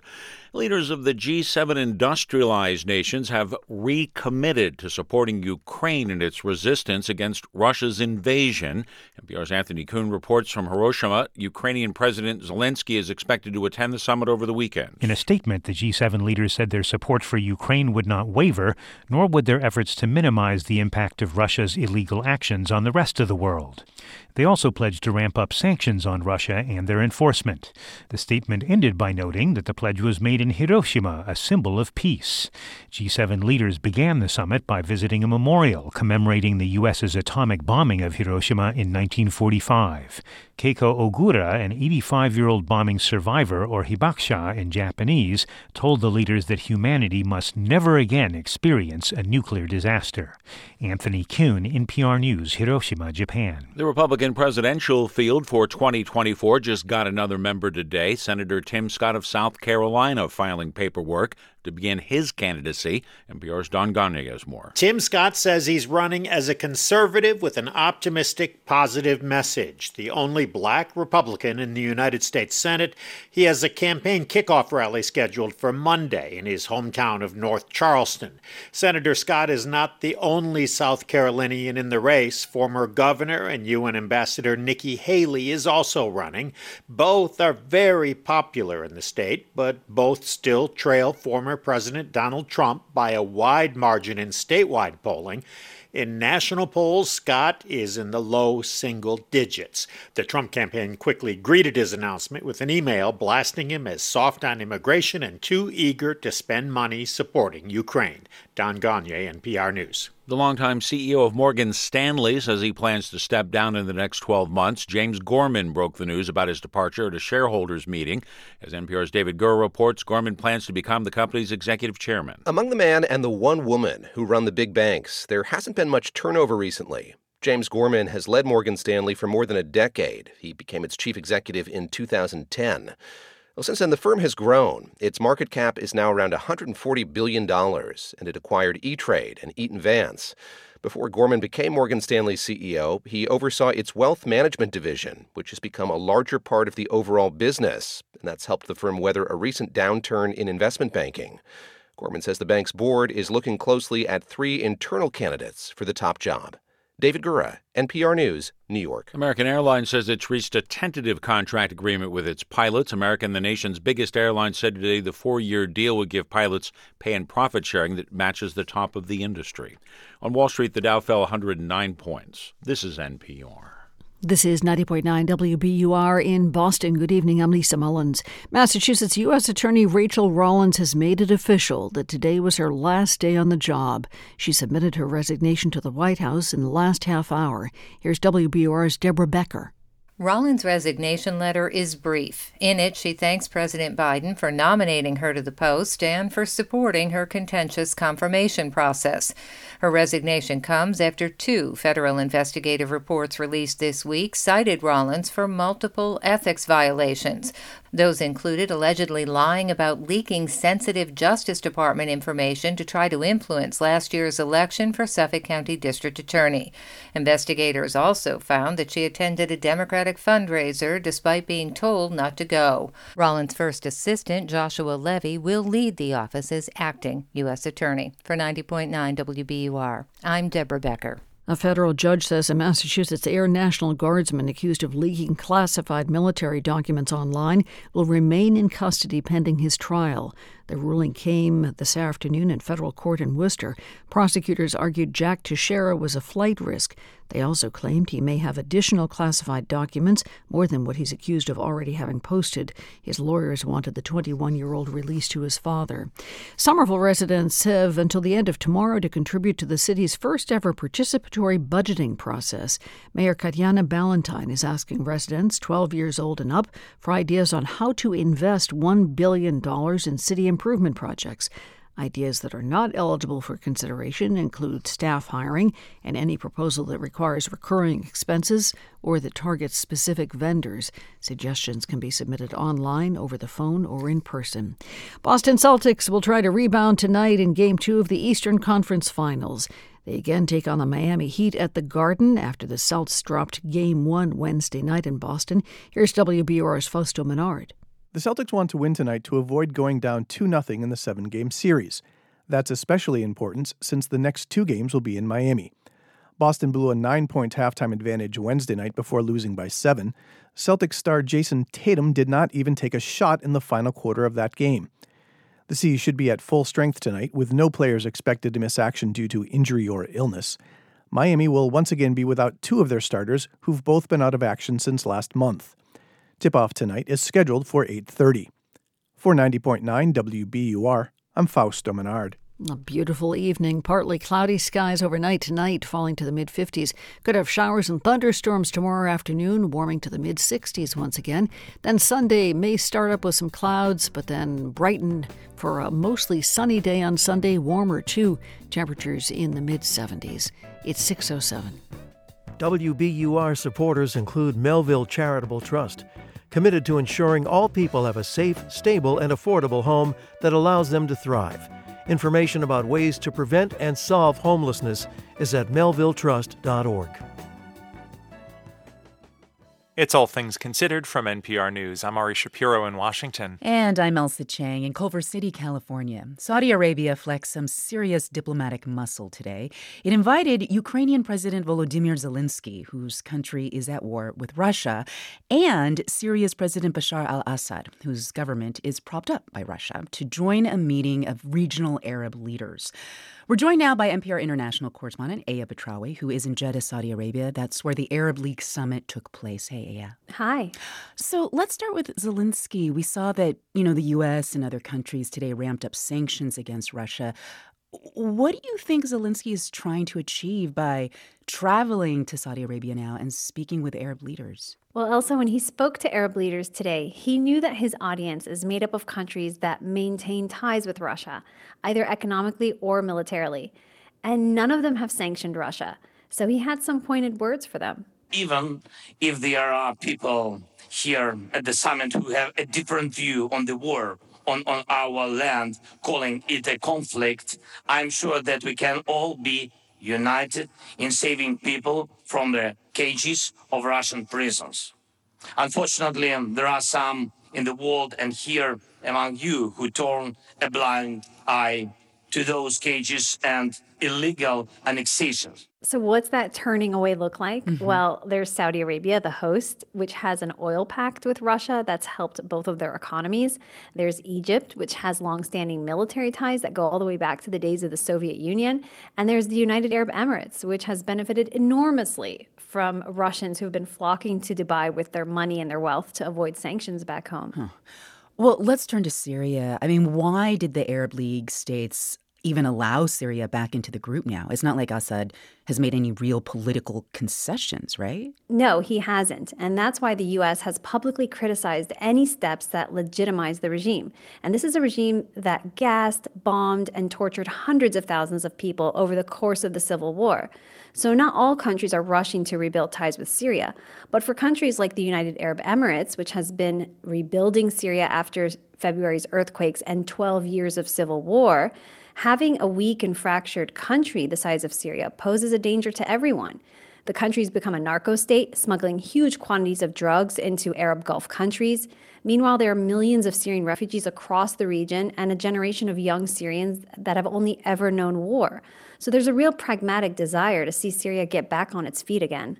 Well, what about Saudi Arabia in all of this? Like, what is it trying to get out of hosting both of these leaders, Zelensky and Assad, at the same summit? So to answer that, I spoke with Mohammed Al-Yahya in Jeddah today. He's a Saudi scholar and a senior fellow at the Harvard Belfer Center. And he says there's a feeling in the Middle East that the U.S. is pulling away and does not have a clear strategy in the region, whether that's in Sudan or in Iran. And so he says Arab states are filling that void by looking at their own interests. There is a tendency in Washington to paint any efforts to look after one's own interests as a pivot away from the United States and towards another actor. You can call it a balancing act, what happened today, but I don't think that was the point. So I think what he's trying to say is that the Crown Prince Mohammed bin Salman is signaling to Washington and Moscow that he can stabilize Syria and support Ukraine. And the underlying message here is that while the U.S. is still the world superpower, it's not an unrivaled power anymore.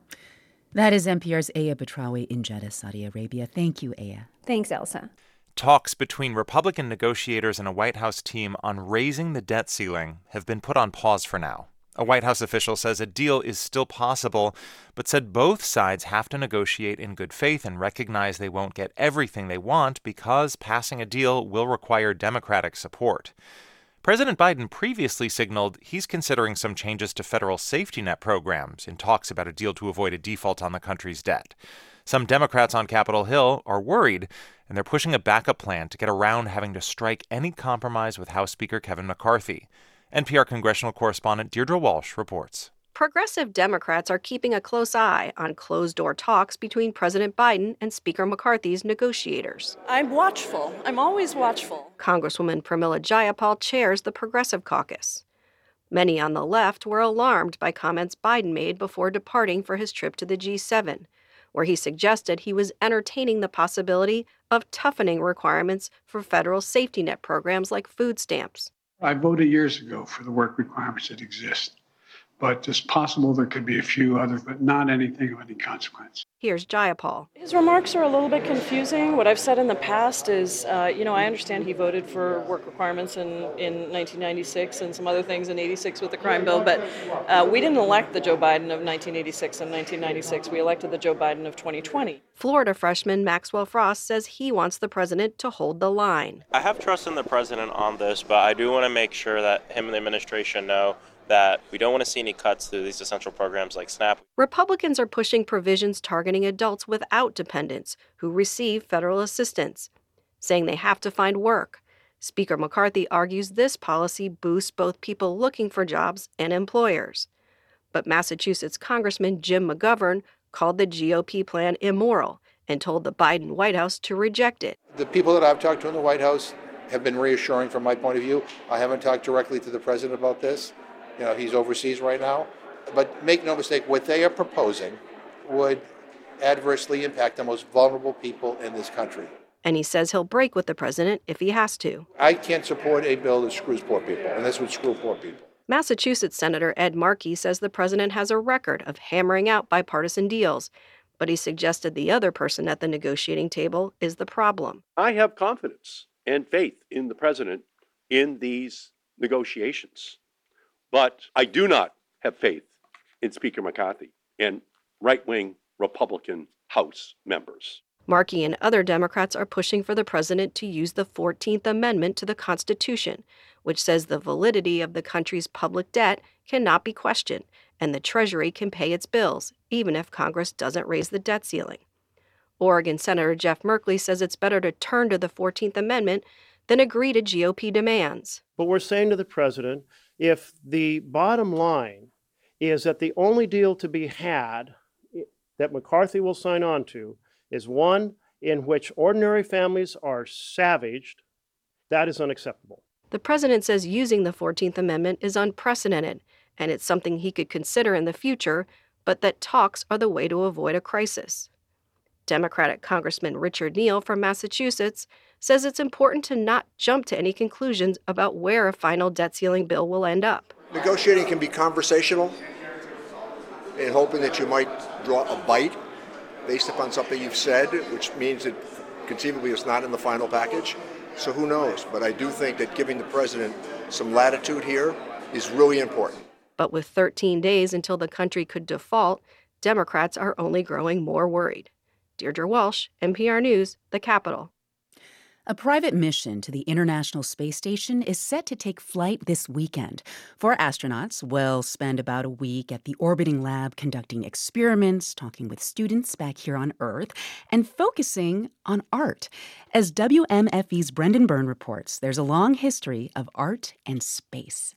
When John Schaffner found out he was going to space, he wanted part of his mission to focus on children, asking them specifically a simple question. What would it be like when we live in space? In your mind, as a 10-year-old, a 12-year-old today, what does that look like to you? Schaffner remembers his inspiration, a painting he made almost 6 decades ago of Gemini's Ed White, the first American to conduct a spacewalk. I feel like $1 million. This is the greatest experience. It's just tremendous. After that flight, Schaffner, as an 8-year-old, helped start a Young Astronauts Club. That early dream was put on hold. He went on to become an investor, pilot, and race car driver. But now at age 67, Schaffner will become an astronaut. He purchased a seat on a SpaceX capsule from Houston-based company Axiom Space, and he'll join former NASA astronaut Peggy Whitson and 2 Saudi Arabian astronauts. And some of the art created by young students is coming along too. We're going to show some of the selected art entries and poetry on the space station during our flight. The contest is the latest in a long history of art in space. Robert Perlman, founder of CollectSpace.com, traces the first piece of orbital art to Soviet cosmonaut Alexei Leonov on a 1965 mission. He carried with him some colored pencils, and he sketched the horizon and the different colors that he saw during a sunrise and sunset as he circled the Earth. And others soon followed. A sculpture called Cosmic Dancer, sent to the Russian station Mir in the early 1990s, danced in weightlessness. Shuttle astronaut Nicole Stott brought a set of watercolors when she went to space. To start painting, she'd squirt out some water from a drink bag, which would float around as a tiny ball. What was so cool, because of microgravity, surface tension behaves a little bit differently, which is why you get that ball of water to begin with. And you could take your brush and just touch it to the ball of water, and all of a sudden that whole ball of water was now a ball of water on the end of your brush. Canadian astronaut Chris Hadfield brought the art of music to orbit, packing his acoustic guitar and recording a rendition of David Bowie's Space Oddity. Lock your Soyuz hatch and put your helmet on. For others, it wasn't until they returned to Earth that artistic inspiration would strike. Apollo moonwalker Alan Bean was so taken by what he saw, he picked up a brush and painted those lunar landscapes. Speaking to NPR in 2016 from his home studio in Houston, he reflected on being one of the few artists to visit another world. Someday I hope that painting right there would be in a museum on the moon. Someday, 1,000 years from now, there will be art museums on the moon. Maybe one of these paintings will be there. Who knows? For John Schaffner, he hopes focusing his upcoming mission on art will inspire students to think big. It's all about imagination. So we want young people to to take up the vision of themselves and imagine themselves in the role that they really, really seek. So hopefully this is a good kickoff and others will follow. And after his upcoming trip to space, Schaffner says he may dust off his art brushes once more, a half-century after his painting, a copy of which he's bringing with him, started it all. For NPR News, I'm Brendan Byrne in Orlando. You're listening to All Things Considered from NPR News. Coming up on Marketplace starting in about 10 minutes on WBUR, ESPN plans to offer its content on a standalone streaming service soon. We'll look at how the departure of live sports could affect the ailing cable industry. Marketplace starts at 6:30. We're funded by you, our listeners, and by CertaPro Painters, professional exterior and interior painting for your home or business. Learn more about their painting services at CertaPro.com. That's Certa with a C. Stocks fell on this final trading day of the week. The Dow lost about 0.3%. S&P fell more than 0.1%, and the Nasdaq dropped nearly 0.25%. We're funded by you, our listeners, and by Nuance. Discover how the Nuance Dragon Ambient Experience, or DAX, can help physicians improve efficiency so they may be more effective with their patients. Learn more at nuance.com/WBUR. Coming to CitySpace Wednesday, June 21st, authors Matthew Desmond and Andre Dubus talk about their new books. Both of them focus on poverty in America. Tickets are at wbur.org/events. In the forecast, a beautiful evening overnight tonight. Look for some clear spots. A few clouds are on as well, down in the mid-50s. Tomorrow should give us some much-needed rain, especially in the late afternoon tomorrow. Should stay in the 60s. Then on Sunday, gorgeous. Sunny and dry and milder, should reach the mid-70s. 65 degrees now in Boston at 6:20. We're funded by you, our listeners, and by Cityside Subaru, introducing the all-new, all-electric Subaru Solterra on Route 60 in Belmont and at citysidesubaru.com. Love is now electric.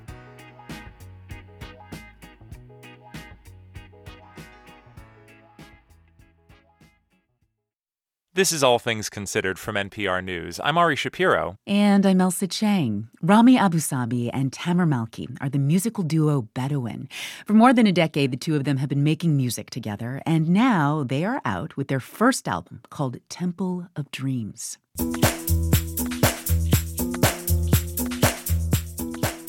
That is the song Tijuana off their latest project.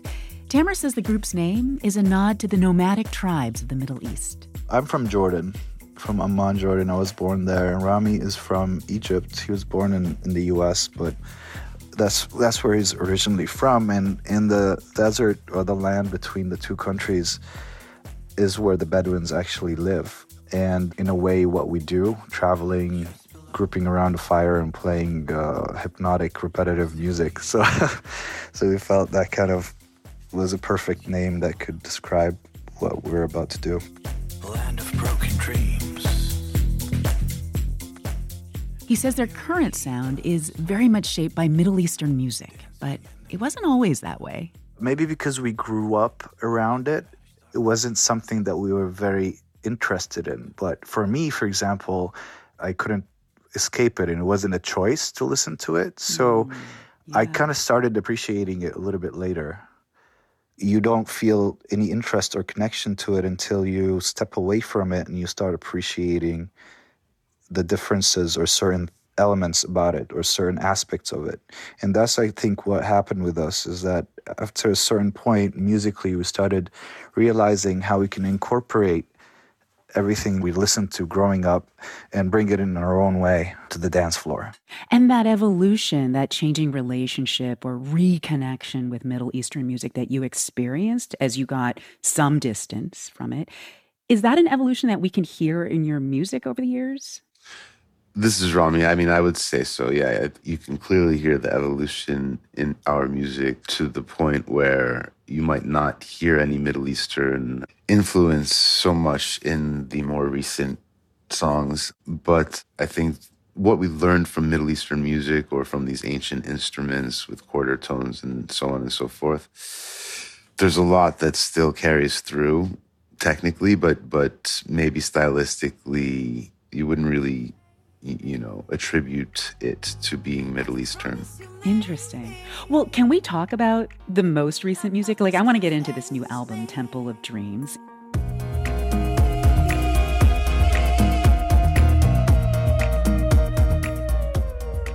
It's your first album since you've been performing together since what, 2012, right? Yeah, 2013, 2012, something like that. Yes. And can I just ask, like, why do you think you both waited, almost a dozen years to make an album together?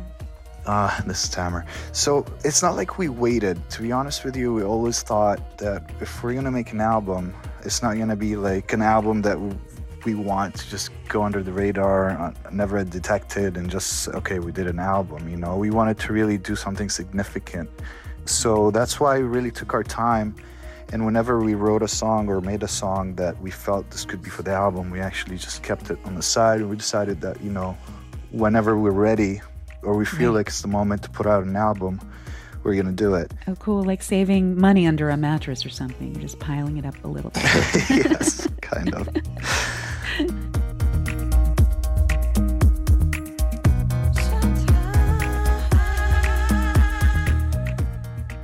Well, as you were suggesting a little earlier, I mean, the music on this album, it's different from your other music in the sense that it's not solely dance music, right? Like, why did you want to go for a different sound on this project in particular? As musicians, we express ourselves, in many different ways. So not every day when you express yourself as a musician does that expression end up being something that works for a party or a dance floor or that we can use in our DJ set. But those expressions can often be very powerful or still very important to you. And those are the expressions that end up on the album.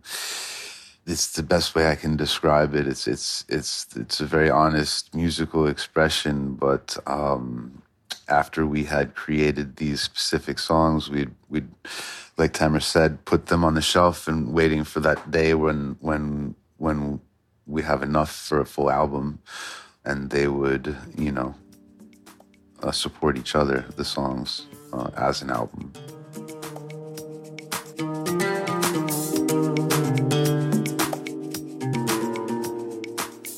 I would love for you to tell me the story of one particular song on this album where you were writing it, you were making it, and then you were like, oh, but we can't use it right now. We have to put it on that shelf and wait for the album.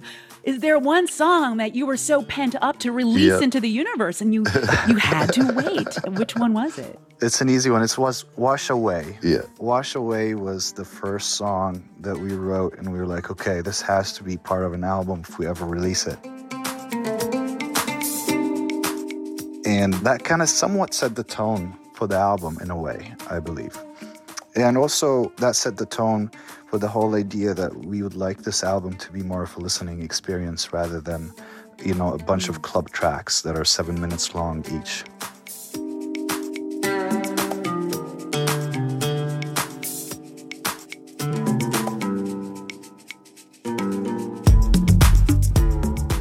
But what is it about that specific track? I think we hadn't understood what the song was before it was made. And, it actually takes time. But after years of going back and listening to the song, you kind of realize, how special it is, really. And this specific track does show our Middle Eastern influence as well as our Western influence. Maybe that's also why it kind of sums up who we are very well. Also, it was one of the first, so it's sort of your first baby, Yeah. It's your favorite kid. I mean, you're kind of setting up my next question beautifully. Does it feel like the stakes are higher when you're releasing an album compared to all the other music you've made in the past? Because, I mean, you're using words like my baby, Does it feel kind of vulnerable to be releasing this out into the world right now? Oh, yeah. To some level, it is like that, It's like you work so hard on something and it becomes very special to you, and then you're about to put it out to the world and you have no idea or no clue how, people are going to react to it or how is it going to feel out there with people. And I guess that's kind of like a beautiful risk that's part of this art process in a way.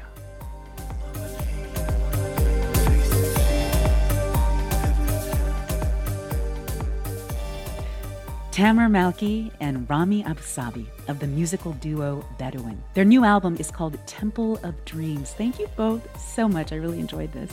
Thank you. We enjoyed as well. Thank you very much for having us.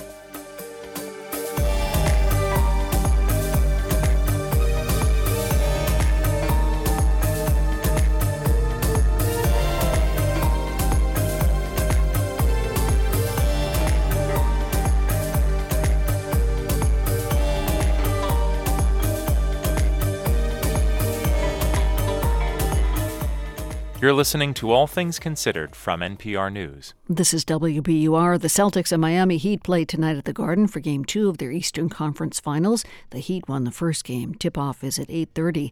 And at 9:40 tonight, the Red Sox play the Padres out in San Diego. The highest-ranking law enforcement official in Massachusetts has turned in her resignation today. Rachel Rollins is stepping down after federal investigations have accused her of ethical breaches, including lying about leaking sensitive information. Also, Massachusetts Air National Guardsman Jack Teixeira will remain in custody for his alleged improper leaking of top-secret intelligence. Follow the latest developments tonight and tomorrow morning here at 90.9 WBUR. It's 6:30 and Marketplace is next. We're funded by you, our listeners, and by La Cuchara Cafe in Melrose, modern Latin American fare for those seeking flavorful, healthy choices. Catering your office lunch in Greater Boston. LaCuchara.com.